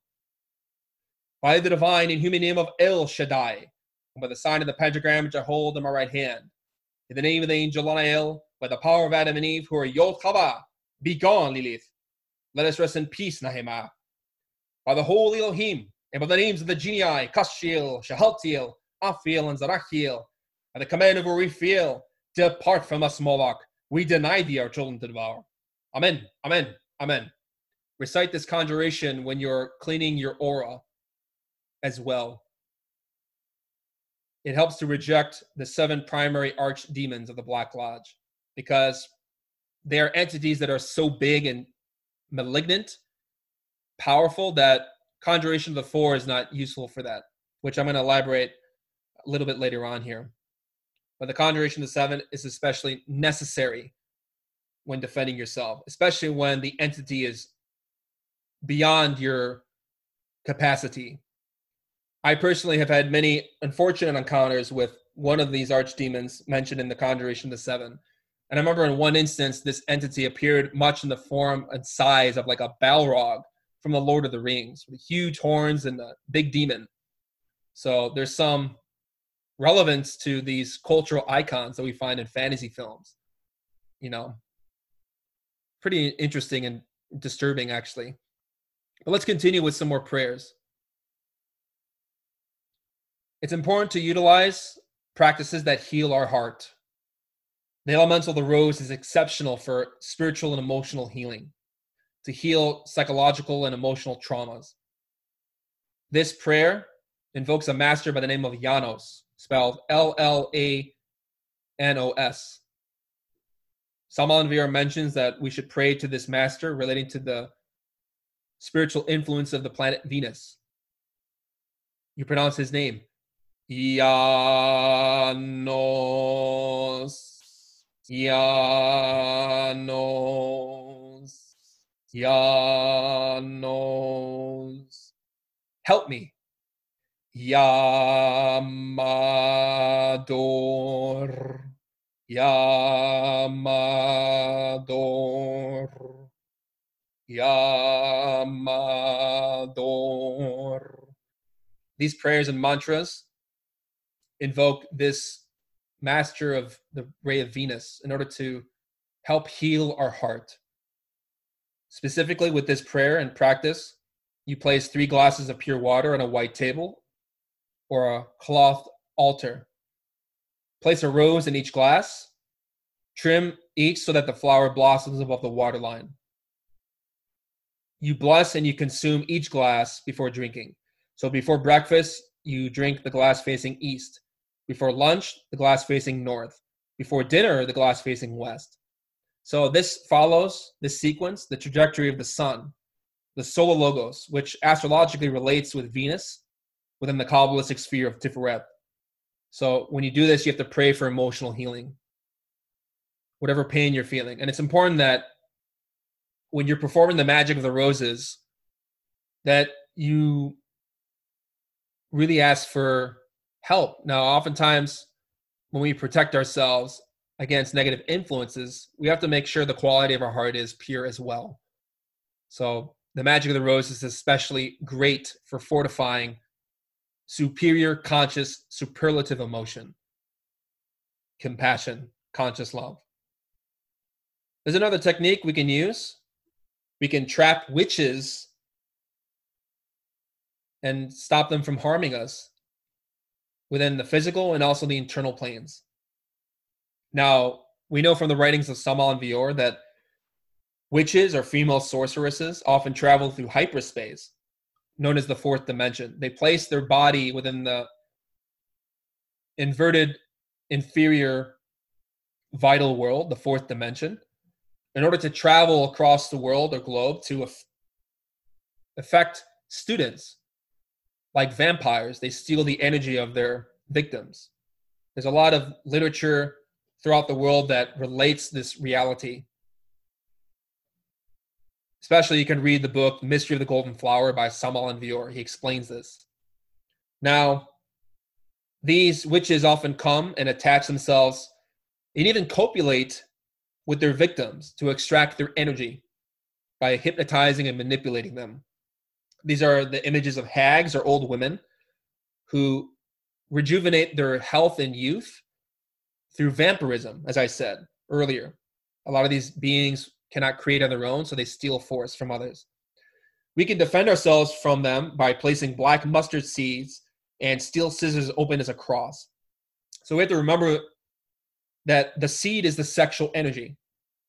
Black mustard seed has very powerful potencies for trapping witches when you combine them with steel scissors, especially in the form of a cross, like you see in this image. This works to cut and sever their abilities to travel in the fourth dimension. So usually we keep scissors underneath our bed, especially you can do it in a box, fill it with seeds, black mustard. You can also place small vials of black mustard seed and put them in the corners of your home, like the four corners of your bedroom or throughout the perimeter of your house or home. Very effective. Will neutralize their ability to affect you. There are other ways in which we can be affected. We can become obsessed with fixed ideas. People are often filled with mania and lust. And oftentimes, people who attend seances filled with mediums tend to be infected with astral larvae, which make people obsess over ideas or actions and behaviors. Most notably, one of them is lust, especially pornography and fornication. So while a person can remove these temptations from their physical life, they may have the impulse and desires for that state internally. And this can be influenced by witches and sorcerers. The best way to defend oneself from breaking these obsessions, purifying one's aura especially, is the conjuration of the four. Now, the conjuration of the four, unlike the seven, works with the four elements: earth, air, fire, water, mind, heart, body, and sex. And specifically, as the conjuration of the seven rejects the seven primary archdemons of the Black Lodge, the conjuration of the four rejects their legions. We can use smudges of sage and rue while reciting the conjuration of the four. So remember that if you feel obsessive over some type of behavior or idea, or if you feel like you're being influenced negatively, if you feel heavy of mind, you can calm down by using this conjuration and smoking yourself with sage and rue. I'll recite this conjuration briefly. Most of it's in Latin, and the translation you can access via the PDF. Caput mortum, impede tibi dominus per vivum et devotum serpentem. Kerub impede tibi dominus per Adam Yortava. Aquila erens impede tibi dominus per las taudi. Serpens impede tibi dominus tetragrammaton per angelum et leonem. Michael, Gabriel, Raphael, Arael. Fluot udor per spiritum Elohim. Maritin terra per Adam Yortava. Fiat momentum per Yortava Sabaoth. Fiat judicium per ignum in virtute Michael. Angel of the blind eyes, obey or pass away with this holy water. Work winged bull or revert to the earth, unless thou wilt that I should pierce thee with this sword. Chained eagle, obey my sign. And at this point, you can do the form of the cross. Left hand on your solar plexus, your right hand in the form of the pentagram. Trace the cross by tapping or gesticulating towards your head, your heart, and then down towards your sexual organs, and then raising up to your left shoulder, crossing over your heart to your right shoulder. So this sign is the form of the cross in which we're protecting ourselves. And when you perform the conjuration of the four, you're working with the cross, the four elements, to balance your mind, heart, body, and sex. Chained eagle, obey my sign, or fly before this breathing. So with the sign of the cross, we're also performing the symbol of transmutation, because the Father is in the head, the Christ or Son is in the heart, and the Holy Spirit is in sex. But it's not enough just to leave the hand towards that area, but to raise it up towards your left shoulder, relating to Geburah, justice, severity, the divine law that knows how to work with chastity, tracing it over your heart to Vareth, your human soul, and then to your right, the right shoulder, the spirit, Chesed. Writhing serpent, crawl at my feet, or be tortured by the sacred fire and give way before the perfumes that I burn in it. Water return to water, fire burn, air circulate, air circulate, earth revert to earth.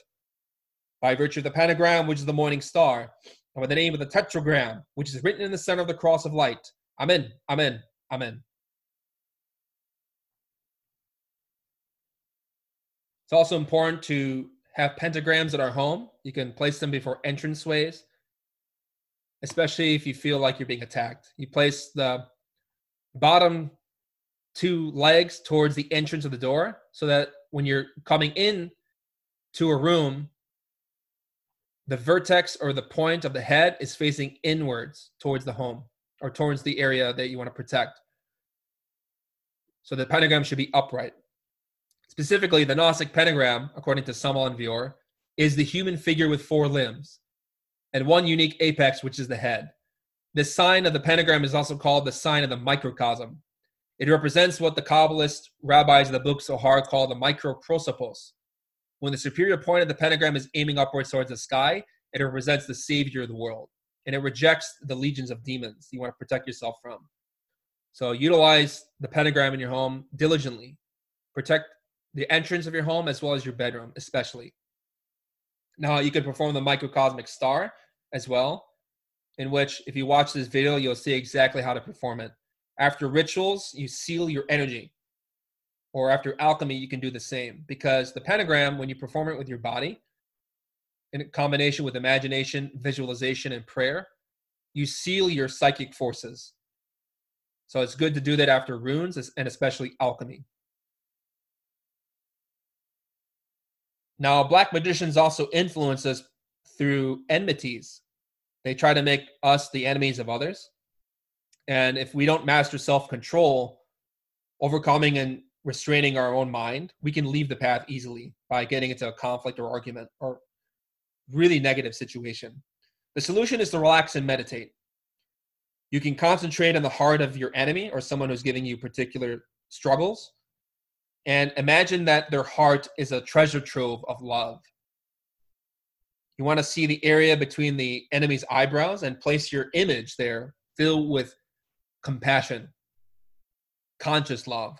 You have to really feel love for them. Otherwise, this won't work. But if the conflict still persists, you can work with the agave americana, the maguey plant. This plant is exceptionally powerful for disintegrating negative thoughts and psychic ties to people. So with this plant, you can get it at a garden, a greenhouse or gardening shop, especially. I know these are more common in Latin America, especially. You trace a circle from right to left, about 8 hand spans radius. You can use a branch or a sword for rituals. You want to pray. Cut the leaf or needle of the plant by blessing it. Then you keep the needles of the stems in your hands, in your palms, that you want to carry with you in some kind of bag or pouch in order to invoke the elemental to protect you whenever you need it. Imagine this elemental disintegrating the evil thoughts of the person who is harming you. You want to perform the mantras Libib, Lenoninis, Lenonon, like a bell, resounding like this. Libib, Lenoninas, Lenonon. Libib, Lenoninas, Lenonon. Recite it and sing it with a lot of faith and love. In combination with the maguey, you can work with the mantras Klim, Krishnaya, Govindaya, Gobijana, Balabaya, Swaha. The mantra Krim attracts solar force. It invokes Christ into the body of our earth. Krishnaya reminds us of Krishna, the Christ, relating to our sexual waters. Govindaya is he who is famous on the earth and in the Vedas and amongst the seraphic cows. So Christ tends to the sacred cow or the divine feminine. And this mantra relates to the fires of our heart. Gopi Jana Balabaya literally means he who entrances the gopis. And it's the feminine divine, the spirit of love in Christ. And this is accomplished through the air, the domination of our mind. Swaha seals the energies, Tifereth, the truth seal or covenant of divine veracity, divine truth. This pentagram or this mantra performs and creates the solar pentagram in the astral plane, which rejects negative forces. You can listen to the audio of this by clicking the link. There are many ways in which we can be tempted, whether through drugs, alcohol, fornication, smoking, even movie theaters, and very poor art, degenerated art. As I said, fornication and pornography really sway people easily. And the foundation of gnosis is to abandon lustful activities. Without this, there is no understanding. Smoking also pollutes the body. So in our teachings, we want to be pure in our sexual energy especially. Smoking essentially corrupts our capacity to assimilate prana, the force of life. We also know very commonly that alcohol is a poison. It's also unnecessary for self-realization. Yet even one drop can make us leave the path, can lead to many things. Samalvir mentions in the book Logos Mantra Theurgy how there are certain initiates who are very strong, who know how to, at a party or a social gathering, have a little bit of alcohol. And he's very specific here, and I'll recite the verse for you. But to drink more than a certain amount is to break the law, to create an imbalance in us. Regarding social gatherings, he states, those initiates who have strong will sometimes politely allow themselves to sip or to taste up to 3 small quantities of liquor or up to 3 small quantities of beer. They never go beyond 3. If they do, they violate the law. Alcohol can resuscitate dead egos. It's a poison for the body, the mind, and the heart. It's also responsible for 50% of murders. So there's nothing really good about it, but I know our society and culture glorifies it, yet we should avoid it. Movies are, as I said, controlled by the Black Lodge, especially. Now, there are a lot of lustful images in films, especially, and also in movie theaters, which infect the mind. Now, people who go to lustful films or watch pornography, as I said, these effigies are basically the lustful images enter the psyche, and then they become mental formations in our own mind, in which the student will copulate within the mental world when their physical body is asleep. This is how nocturnal pollutions occur. So also the astral environment of theaters and cinemas have a lot of larvae. They're very dense and heavy. So we should abstain from these too. He also mentions that nightclubs are a big problem. Those are environments that are very lustful and heavy and perverse specifically. So if we want to purify our psychological environment, it's important to be mindful of where we spend our time. We can also work with the prayer of the Lord, Our Father. If you're really tempted, whether by desire to drink, smoke, or look at pornography or lustful things, to do things you shouldn't do, you can pray the Pater Noster. The Pater Noster is especially very powerful in Latin. I won't recite this prayer for you, but you can basically access it via this link, which is a lecture from Gloria Publishing about this topic. There's also many other means of culture that can influence people. We state in these studies that intellectualism is one of the biggest ways in which people are pulled from the spiritual path, because people have reasons and justifications for behaviors that are wrong, especially lust. Why chastity and transmutation are repressive or not expressing our true being, our true potential. But the reality is that such people don't discriminate between their desires and their soul.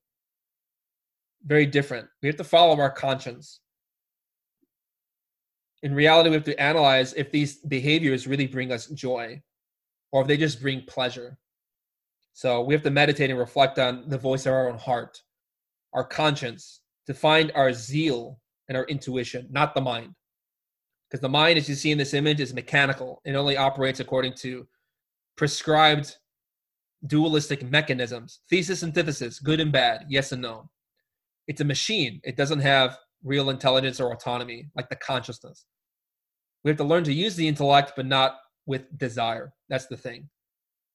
But unfortunately, our culture and society today, as you can see in this image, is very much saturated with imagery and impressions that feed the intellect and feed desire. So it's important to learn how to discriminate what we perceive in life, the impressions of the world, and also our own psychology. Another great means that people are led away from the path is false prophets. We'll be very brief with this in that anyone who advises or justifies the orgasm is a demon. As Jesus stated, by their fruits you shall know them. From the book of Matthew, chapter 7, verse 16. Such people may have a lot of power and abilities, can control people and nature and influence others. But if they're not following the law of ethics, of transmutation and chastity, it means that their powers are within desire. Therefore, we should really consider avoiding or not associating with such people, because they can really manipulate and influence us towards negative behaviors. So the last way of self-defense in this lecture we'll talk about is elementaries. Elementals in nature are not good or bad. They're not evil or positive. They're really neutral. They're innocent. They don't know morality or ethics or good and bad. They simply are innocent creatures that obey the forces of divinity, or even the influences of black magicians. So there are many types of elementals that black magicians use. Even the black cat has a terrible reputation, especially today, primarily because of medieval witchcraft and the Inquisition and all sorts of persecutions that occurred against people who utilize the black cat, which is an innocent elemental, a beautiful soul with a lot of magical properties, which is why white and black magicians can utilize them. They obey whoever commands them, but we have to learn how to command those souls with love and with respect for others, respect for the law. Otherwise, we create harm for ourselves. There are elementals that are sent to harm others, like the elementaries or energetic larvae as well. Elementaries can relate to different types of psychic larvae as well, like bats or cabalists, phantasmata, incubi, succubi, dragons, basilisks, aspis, or leos. You can read the book The Elementals by Franz Hartmann for more information. Now, we have to remember that masturbation engenders incubi and succubi. These are what push one to fornicate. They drain our vitality. So our home has to be, our environment has to be purified with asafoetida smudges, especially. You can put sulfur powder in your shoes to cleanse your psychic aura. And we can burn sulfur in our homes as well, but you have to be mindful that you don't have any plants or living things present in the areas that you're cleansing, because the fumes are toxic. So when you burn them, there's a danger of toxicity, but if you put them in your shoes, there's none. So if you don't want to burn sulfur, you can trace powder in your room or your home that you want to cleanse, because the fumes in the astral plane will rise up and purify it. I remember once I was in a environment where I wasn't allowed or able to burn sulfur because of neighbors and people. So I took sulfur powder and spread it across certain rooms. And I remember seeing in the astral plane, the wind blowing the ground, and out of the dark, I could see the carcasses of dead insects, which were the dead larvae that were killed from the sulfurous fumes that emanated from the dry sulfur powder. Obviously, if you burn sulfur, it's going to be much more powerful because the fire renews nature incessantly, according to Samal and Viram. So if you want to learn more about elementaries and elementals, you can study the book The Elementals by Franz Hartmann, specifically. Lastly, the best practice you can use to defend yourself and really cut your ties with the Black Lodge is the elemental of the lemon tree. This is used in the book The Major Mysteries at the end. I'll read for you how to work with this plant. Now, specifically, the elemental of the lemon tree is exceptionally powerful. It's very wonderful, and you should use it as a last resort if really all other options are not working for you. If you're still being attacked really consistently and heavily and severely, this is the best way to really cut your ties. So I'll read for you the directions from the book, The Major Mysteries, in its chapter called Invocations. On the ground, trace a circle around a lemon tree. Near the tree, dig a small hole and firmly insert 9 small wooden sticks, distributed into 3 groups of 3, inside the hole, and thereafter fill it with water, making a small puddle. You must also light a fire in a portable grill, such as a hibachi.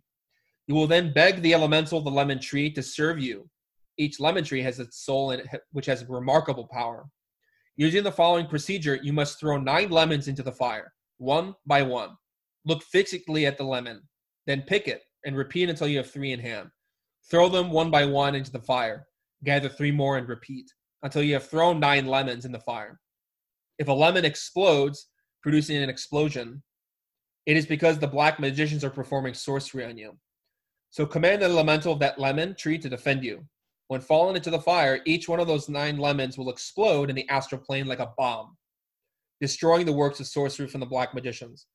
Thereafter, the elemental will come out of the lemon tree and, shape-shifting itself in the form of a dog, will go and attack the tenebrous ones. I've used the lemon tree on different occasions and had exceptional results. I'll relate to you one story to conclude here, how there is one instructor I know at one of our retreats who was being consistently attacked by a group of black magicians who came and were affecting people negatively. He decided to do the ritual of the lemon tree and stated that the next day after performing this practice, one of the members of those black magicians in that group had all sorts of bite marks on his body, visibly, like visible bite marks that were all over his skin. And obviously that coincides with what Samal and VR mentioned about the elemental of the lemon tree, which is like a canine, like a dog, that will attack the tenebrous ones and bite them to reject their negative influences. And it literally manifested in this person's skin, this individual. So very real and very effective. Use them if you need to.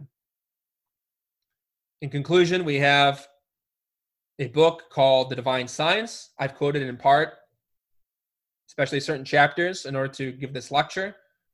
This is the best manual you will find on self-defense against the dark arts. It is a manual literally written from the god of war, Samal Vior, who is the bodhisattva of the archangel of Mars, who is the god of strength and severity and justice, that upholds the purity of the soul and rejects the influence of the ego.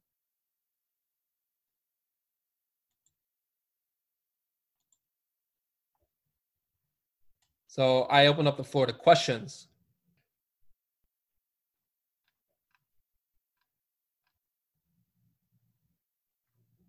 Here's a question. Doesn't one have to be cognizant in the astral plane to be able to defend against black magic in that plane? How does one develop that technique?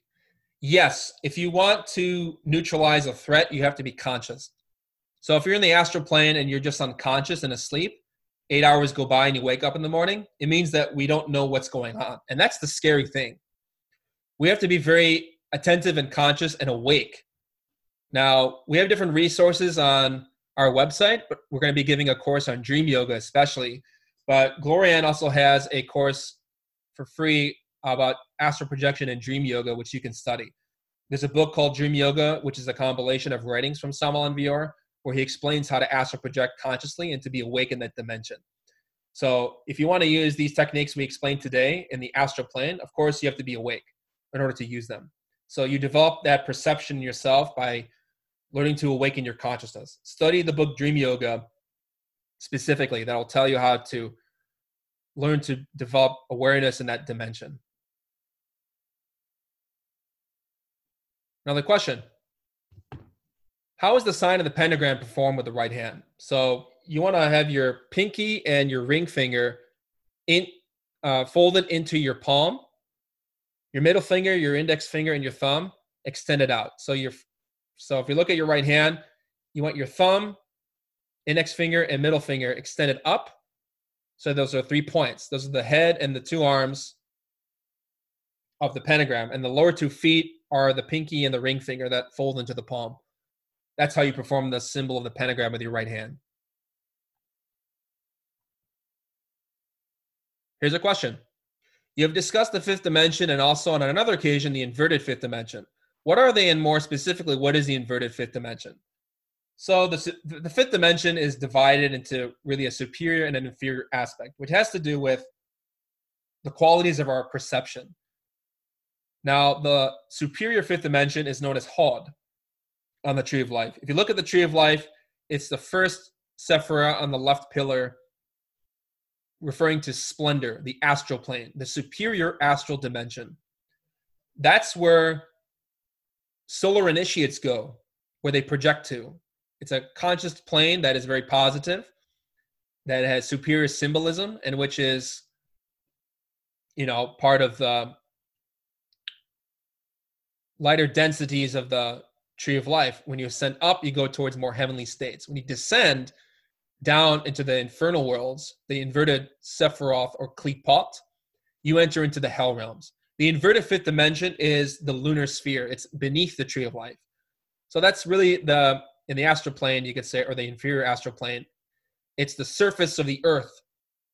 Most people wander there when they go to sleep and when they die physically. It's called limbo. Dante defines it as limbo in the Divine Comedy specifically. Now, we tend to go towards the inverted 5th dimension, the lunar sphere, the lunar astral world, which is the sphere of demons and asleep souls, because we have ego. But if you learn to awaken your consciousness, especially, and eliminate your defects, you can learn to vibrate with the superior astral world and learn to have positive, conscious, superlative, divine, unconditioned, and mystical experiences in those states. So you'll learn the difference by tasting them in meditation, but also when you project there. We have a question. How to protect specifically against nocturnal pollutions? Utilize the prayer and conjurations like Belilene, Conjuration of the 4, Conjuration of the 7, Invocation of Solomon before you go to sleep every night. Seal your home in a magical circle of protection. Now, these are preventative measures. They're very helpful. But the sickness of nocturnal pollutions is caused by lust. If you're not comprehending your own lustful desires that produce those pollutions themselves, then you cannot be healed. So the solution is to observe and comprehend those defects and to eliminate them in meditation deeply. And also, if you're working with alchemy, that can help to redirect the sexual energy so that you don't spill when you have a lustful dream. Because with enough training in alchemy, you retrain your body to transmute the sexual energy so that it flows from outward to inward and not the opposite, from inward to out. In that way, even if you have a lustful dream, you will have more control and not necessarily make a mistake, but it's still possible. So the best solution is comprehend your lust. Meditate and annihilate the egos of nocturnal pollutions and avoid filling your mind with media and images that are lustful, because those provoke pollutions as well. We have a question. There are angels that work with the pentagram. Could you explain their part? Thank you. Yes. Samael Aun Weor refers to the angels of the pentagram as the first 5 archangels within the 7 spiritual rays: Moon, Mercury, Venus, the Sun, and Mars. He refers to them in the Gnostic Bible as the 5 helpers: Gabriel, Raphael, Uriel, Michael, Samael. When we bless gold pentagrams or necklaces, we work with those 5 angels especially because they represent the 5 points. Now, the archangels are in charge of many legions of initiates and beings, which is summoned when you work with the pentagram. So when you work with the upright pentagram, you are developing those superior energies in yourself because you are asking to channel or basically become a conduit for Christ in yourself. And the pentagram is especially useful as a medallion with 7 metals, especially because those metals represent the energetic life force of the 7 planetary rays, the spiritual archangels. I know I mentioned that we often don't use minerals in our rituals and practices because those tend to be black magic. But in the case that we do use metals in our practices and rituals, has to do with having a pentagram with the 7 metals especially, which are silver, mercury, copper, gold, iron, tin, and lead, relating to those archangels respectively from the moon, Mercury, Venus, the sun, Mars, Jupiter, and Saturn. The metals are the nervous system of a given planet. And so we can invoke those angels, the 5 helpers, the pentagram, when we fashion medallions or purchase one and bless and consecrate them. So we have a question. Is the magical circle traced counterclockwise when doing the Maguey plant? Now, when you do a circle of protection around yourself, it doesn't really matter what direction you point. I know a lot of students presented this question to someone on VR, and he said it doesn't really matter, basically, if you do it from left to right or right to left.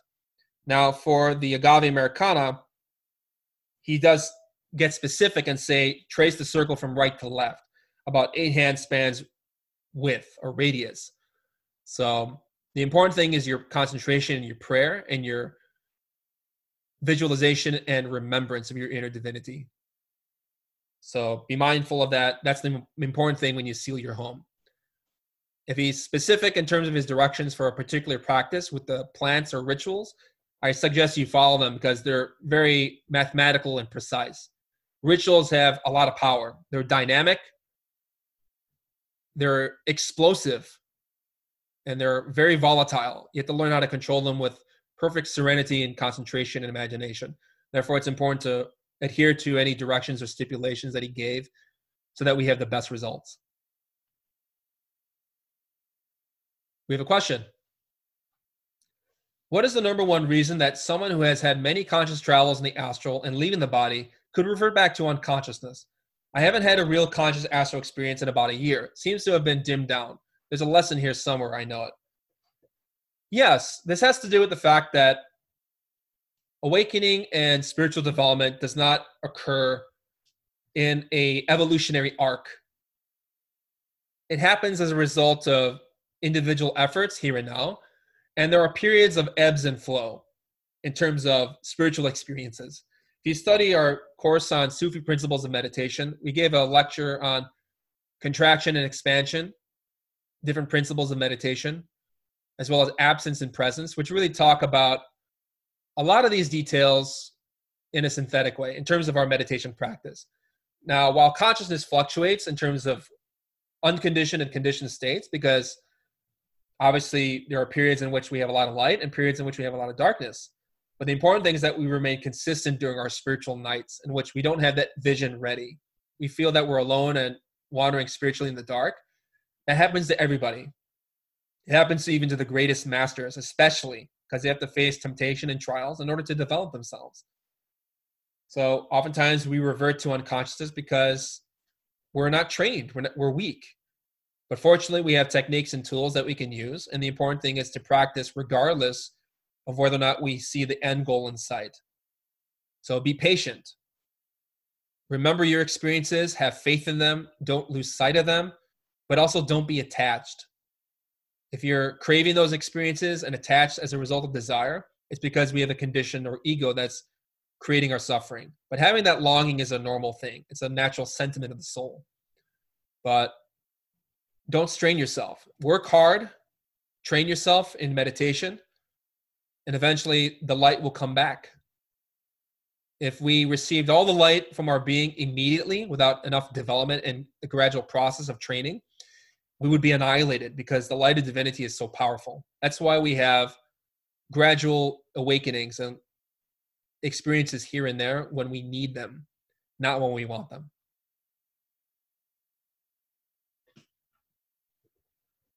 We have a question. When the home is sealed, do you have to reseal each time you go out and return?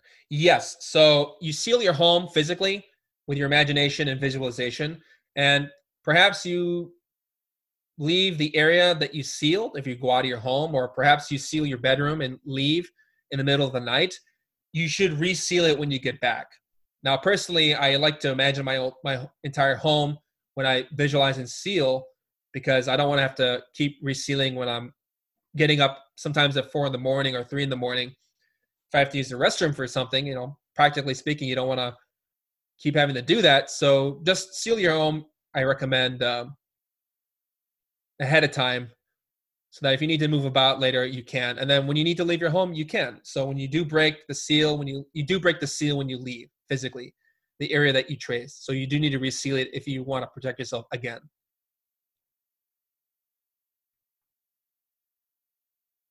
We have a question.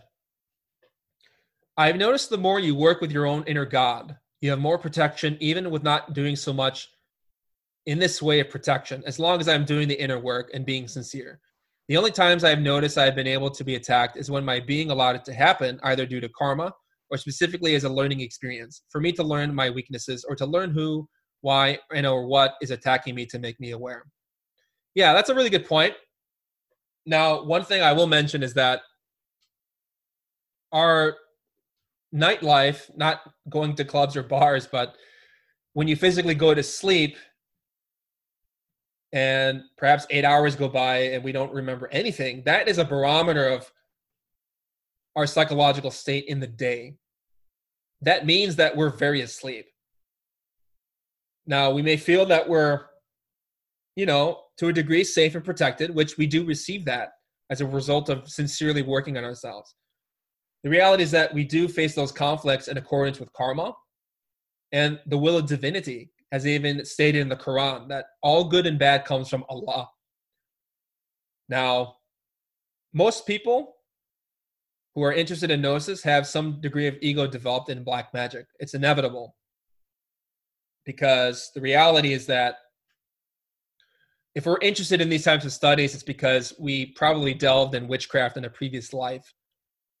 Some of us may have done it to a greater degree, some of us less. And so we receive those types of experiences as a result of karma, meaning we have to face certain situations and learn from them. So that's a very good, valid point that you made. Now, one thing I will mention is that just because we don't sense anything doesn't mean that it's not there. So that's the scary thing that we have to be mindful of. Not to be paranoid or really afraid, but it's important that we are cautious and that we take precautions against certain effects or influences in a preventative way. That's the best approach to have. So even if you feel like you're not being attacked, it's good that you do take measures to energetically seal your home and psyche, because when the moment does come where you do have that experience, you'll be much more prepared.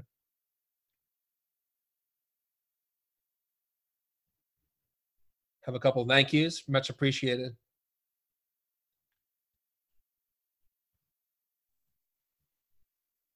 Hello. Hello. Hey. Yeah, so my question was basically, how do I go about talking to somebody who may have a demon possession or something or another in that fashion without them getting provoked and angry and lashing out? It's a simple act of talking about it makes them lash out. Yeah, I would say the best way you can help someone is to be conscious and have love for them, compassion. Sometimes, unfortunately, a lot of our motivations tend to be driven by selfishness, even if it's in spiritual matters, especially. Whether you're teaching gnosis or some other spiritual path or have been studying something like this for some time, we do have defects of mystical vanity and pride, which we have to be cautious against. But the real solution to help such people is to approach them with love and understanding. If they're suffering a lot, we can offer solutions like the ones I've been mentioning. They have to be open to it. And that's the difficult thing. If someone is really suffering a lot and is possessed by these negative entities, they may feel like there's no solution, or that they can't be helped, or that what we offer them may not be of benefit. Now, we have to respect the will of others, especially, but it doesn't mean we don't make the effort to offer them help. But also, we have to be patient regarding the response, because sometimes people can react and think, oh, this is just a bunch of crazy stuff. This is a bunch of cultish behavior or, superstition or whatever. We have to respect people's viewpoints. Now, if they really want help, we have to reach them by giving them our compassion, especially. That's a psychological attitude that you can only develop when you're really meditating on your own defects and eliminating especially pride and anger. When we're really genuine and speaking from our heart, people can sense it and it has a remarkable influence on others. So we have another question. What does it mean that I don't remember my dreams at all for years, but my brother can remember every dream in astral and lucid dream, but can actually dream of what I'm doing in my waking hours? And does there seem to be a way to the path of sevens, or the seven spiritual influences, we could say? Some people in the past or in past lives have developed psychic abilities. I know a lot of times we like to think that certain people are gifted, that they received some kind of boon from the gods. But the truth is that usually people who have a lot of dream recall and memory and astral experiences is because they once worked with certain spiritual teachings that developed that. Now, if we can't remember our dreams, or we struggle to remember what we're doing in our waking hours, it's because we are very conditioned by our own psyche. We have, in many cases, obscured our own potential. But those are rectifiable. We can change that. We can develop our own abilities again, or recapitulate our past development by working again with these methods. So it's important not to be jealous of people who have those type of abilities. And I'm not saying that this is necessarily your case, but oftentimes we may get frustrated with our own selves because we feel like other people are doing it, but I'm not. The reality is that we're all at our own level of being, and we have our own karma to pay. Some people may have the right to have those experiences, but we may have to work and earn, and maybe even suffer a bit in order to have it. But we should be patient with our circumstances and learn to work effectively with where we're at. That's the best way in order to really ascend the spiritual path and work with the seven primary virtues. Because remember that the law of seven, according to the Tarot, relates to seven archangels, but also the seven demons, as I said, or seven capital sins, but also the seven virtues. So it's important to remember those virtues, but also to eliminate the seven primary sins or defects so that we can give birth to genuine love, virtue, chastity, compassion, altruism, philanthropy, humility, faith in ourselves.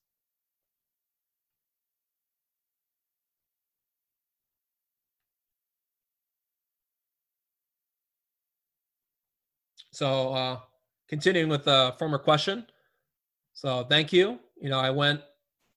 I also want to know, how can I remove demons from other people? Because the simple act of talking about demonology brings these people to rage and anger, and they lash out. Yes, obviously people have their own presuppositions and beliefs, and we have to respect them. If people are open to learning, we can offer these teachings. Obviously, we can't necessarily remove a person's demons that's afflicting them. Now, it's a subtle teaching in relation to exorcisms and conjurations. I know there's the conventional belief that a person who's possessed is influenced by external demons, which can be true. Well, the only reason that a victim can be hurt is because they have their own egos that allow for that. That's the weakness that black magicians capitalize upon in order to inflict harm. So while we can protect their environment and cleanse their aura through certain prayers and conjurations, through exorcisms, through cleansings, that's basically like giving them a shower after they've been dirty for a while. That's a very external thing, but while it may seem superficial, obviously hygiene is important for many things. We feel better, even physically, with taking regular showers. Hopefully people are taking care of themselves, brushing their teeth, doing what they need to do, because these are ways that we respect other people in society through cleanliness, but also has to do with keeping a positive state of mind.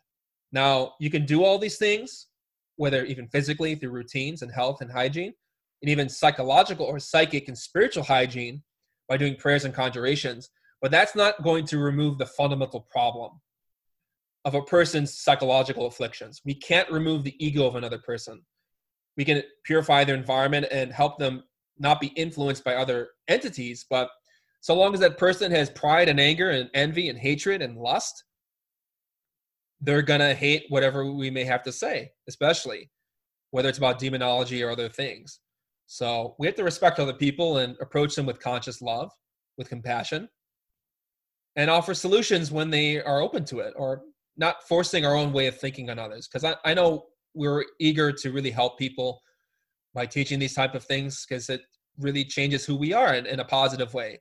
But the best way we can help others is by example, not by being, according to the biblical narrative, the Pharisees of the temple who become very proud. And I know we may have good intentions, but our ego we have to be very careful with, because our good intentions can be the impetus and the mask by which we harm other people. This is why Samuel Veyor stated that crime often hides itself within the perfume of prayer. We have to be very critical of our own desires. And when we're more selfless, we can help people more effectively.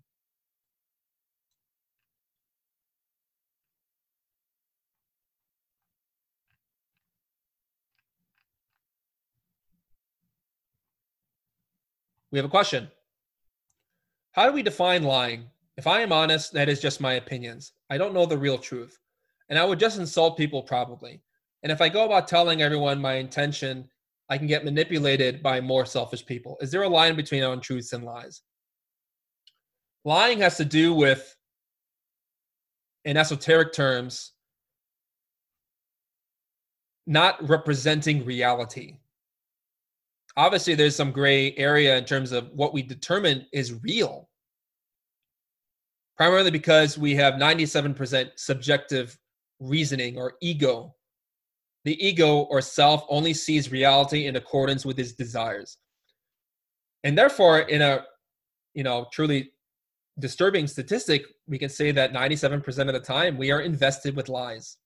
And this is the terrible reality we have to be facing in ourselves and to confront. Now, we lie when we, in truth, don't perceive the truth. The force of the Father in the intellectual brain, we could say in Gnostic psychology, relates to the Father, the truth. When we understand reality as it is to whatever degree possible, and we don't represent that accurately, we lie. We distort our honest perceptions and our experiences of life, no matter how flawed or unconditioned they may be. Now, when you lie, whether it's saying something that's not accurate in representation to a certain phenomenon or event, we are in truth distorting the energies of the Father within our intellectual brain. People who lie a lot, who don't really have any honesty or integrity with themselves, end up having lots of problems, whether socially, maritally, emotionally, psychologically, especially. The word integrity means to integrate, to be one, to be unitary. The consciousness is unitary. The being is unitary. But our multiplicity of defects are not. So our multiple selves and egos, aggregates, desires, lust, pride, vanity, anger, hatred, morbidity, shame, selfishness, etc., that constitutes a multiplicity of identities. There's no integration there. It is not a unified whole, but a multiple, imperfect unity, a multiple expression of many defects, a legion of demons, we can say. We have many legions in our psychology. And so anytime we act on an ego, we're, in a sense, we're lying in the ultimate objective meaning of the term. But we have to begin this path where we're at. We can't begin like saints. The liar becomes a saint by being honest with him or herself, confronting what is real and objective and perceptive, unconditioned, and what is just conjecture, what is opinion, what is a half-truth that the mind tells us. And this is how people easily become manipulated.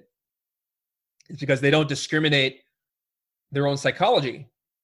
What is subjective to their own reality or perception, and what is objectively real, spiritual, we could say.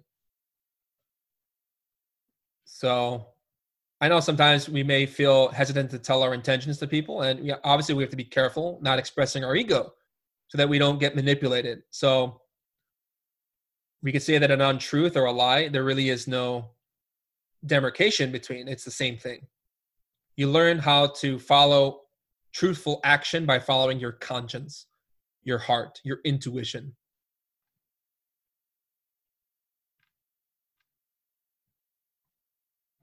Any other final questions? Yeah, so I just wanted to say thank you. It was so much in this lecture, like just lots of nuances of feeling and experience. So it was really helpful. I wanted to just ask one small question. I have some elder friends in their 80s, one of them who watches my dog in the day and cuddles with them for an hour. And her husband's really sick. And I um, was wondering, when you're praying for those that are struggling with their health and stuff like that, do they have to know? Because I don't think they'd really be so into like a lot of the things I just experienced tonight with you with some of the prayers. I think they would think it was witchcraft and crazy, even though they're Christians and everything. Um, do, are So when you're praying for others, do they always have to participate and know, or is it being like not respecting their will if they don't know that you're have that intention for them and willing to, accept it? Or how does that work? Great question. You can perform those rituals and practices without them knowing. Now, whenever I perform any type of ritual for healing or protection for myself or others, I always pray to my inner divinity to help the person in accordance with the law, in accordance with his will, not mine. Primarily because our will can't be trusted. But if you perform the practice for healing, you have to do it in remembrance that this person has their own process in accordance with karma, and that they're going to face whatever they have to face regardless. But if our own compassionate understanding and love for them, our conscious love, can be a benefit, obviously our prayers are going to be effective. Now, we can pray for their well-being and perform the ritual for them in secret. And they don't have to know anything about it physically. Personally, I don't tell people when I do certain practices, when I want to help certain relationships. I just do it in silence, in secret, because those things may be judged. They may be, labeled witchcraft or whatever, due to people not being educated or experienced. But by their fruits, you will know them. Look at the results. We have to give our conscious efforts and works for humanity, but without expecting any particular results, but, allowing divinity to take care of it.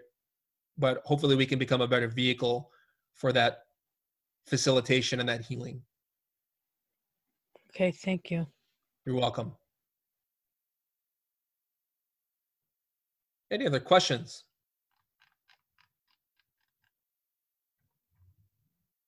We have a comment here. I found reading the story of the Buddha was really helpful, as there was lots of living examples of concepts which have been a great help. Comprehending how we lie to ourselves and all the ways we do it, why we do it, and what we think it gives us, versus what we were hoping it would do, enables us to begin to understand what lying is and how not to do it, etc. This helps us to see how others lie and to understand as well, and have more compassion for ourselves and others. The more inner work we do, the comprehending the ways we do lie to ourselves gives us experience of truth. We slowly gain comprehension of the wisdom we are yearning to comprehend. I agree with you. The more ethics and development we have and working on our own defects and egos, the more understanding of others we can have in ourselves. Yes. Hi again. I had another question.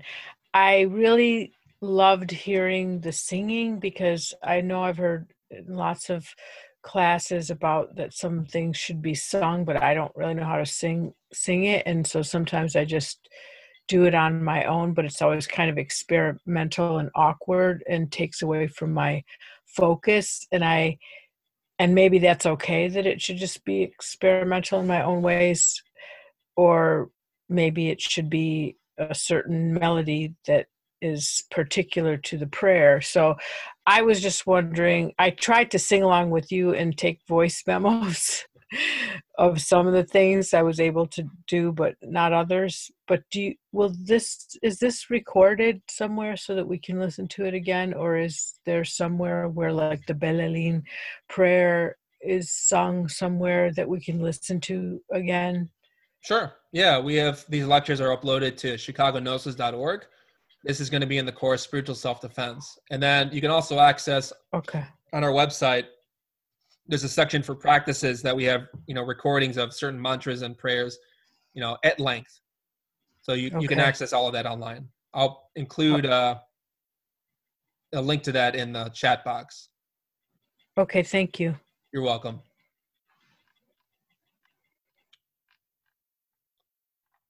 Any final comments or questions?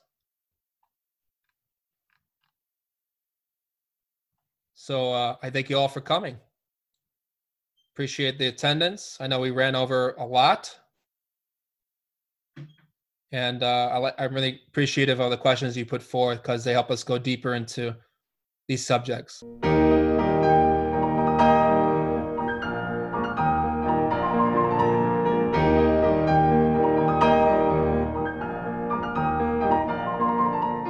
To learn more about the knowledge covered in this lecture, we invite you to study the books available through Glorian Publishing or GnosticTeachings.org.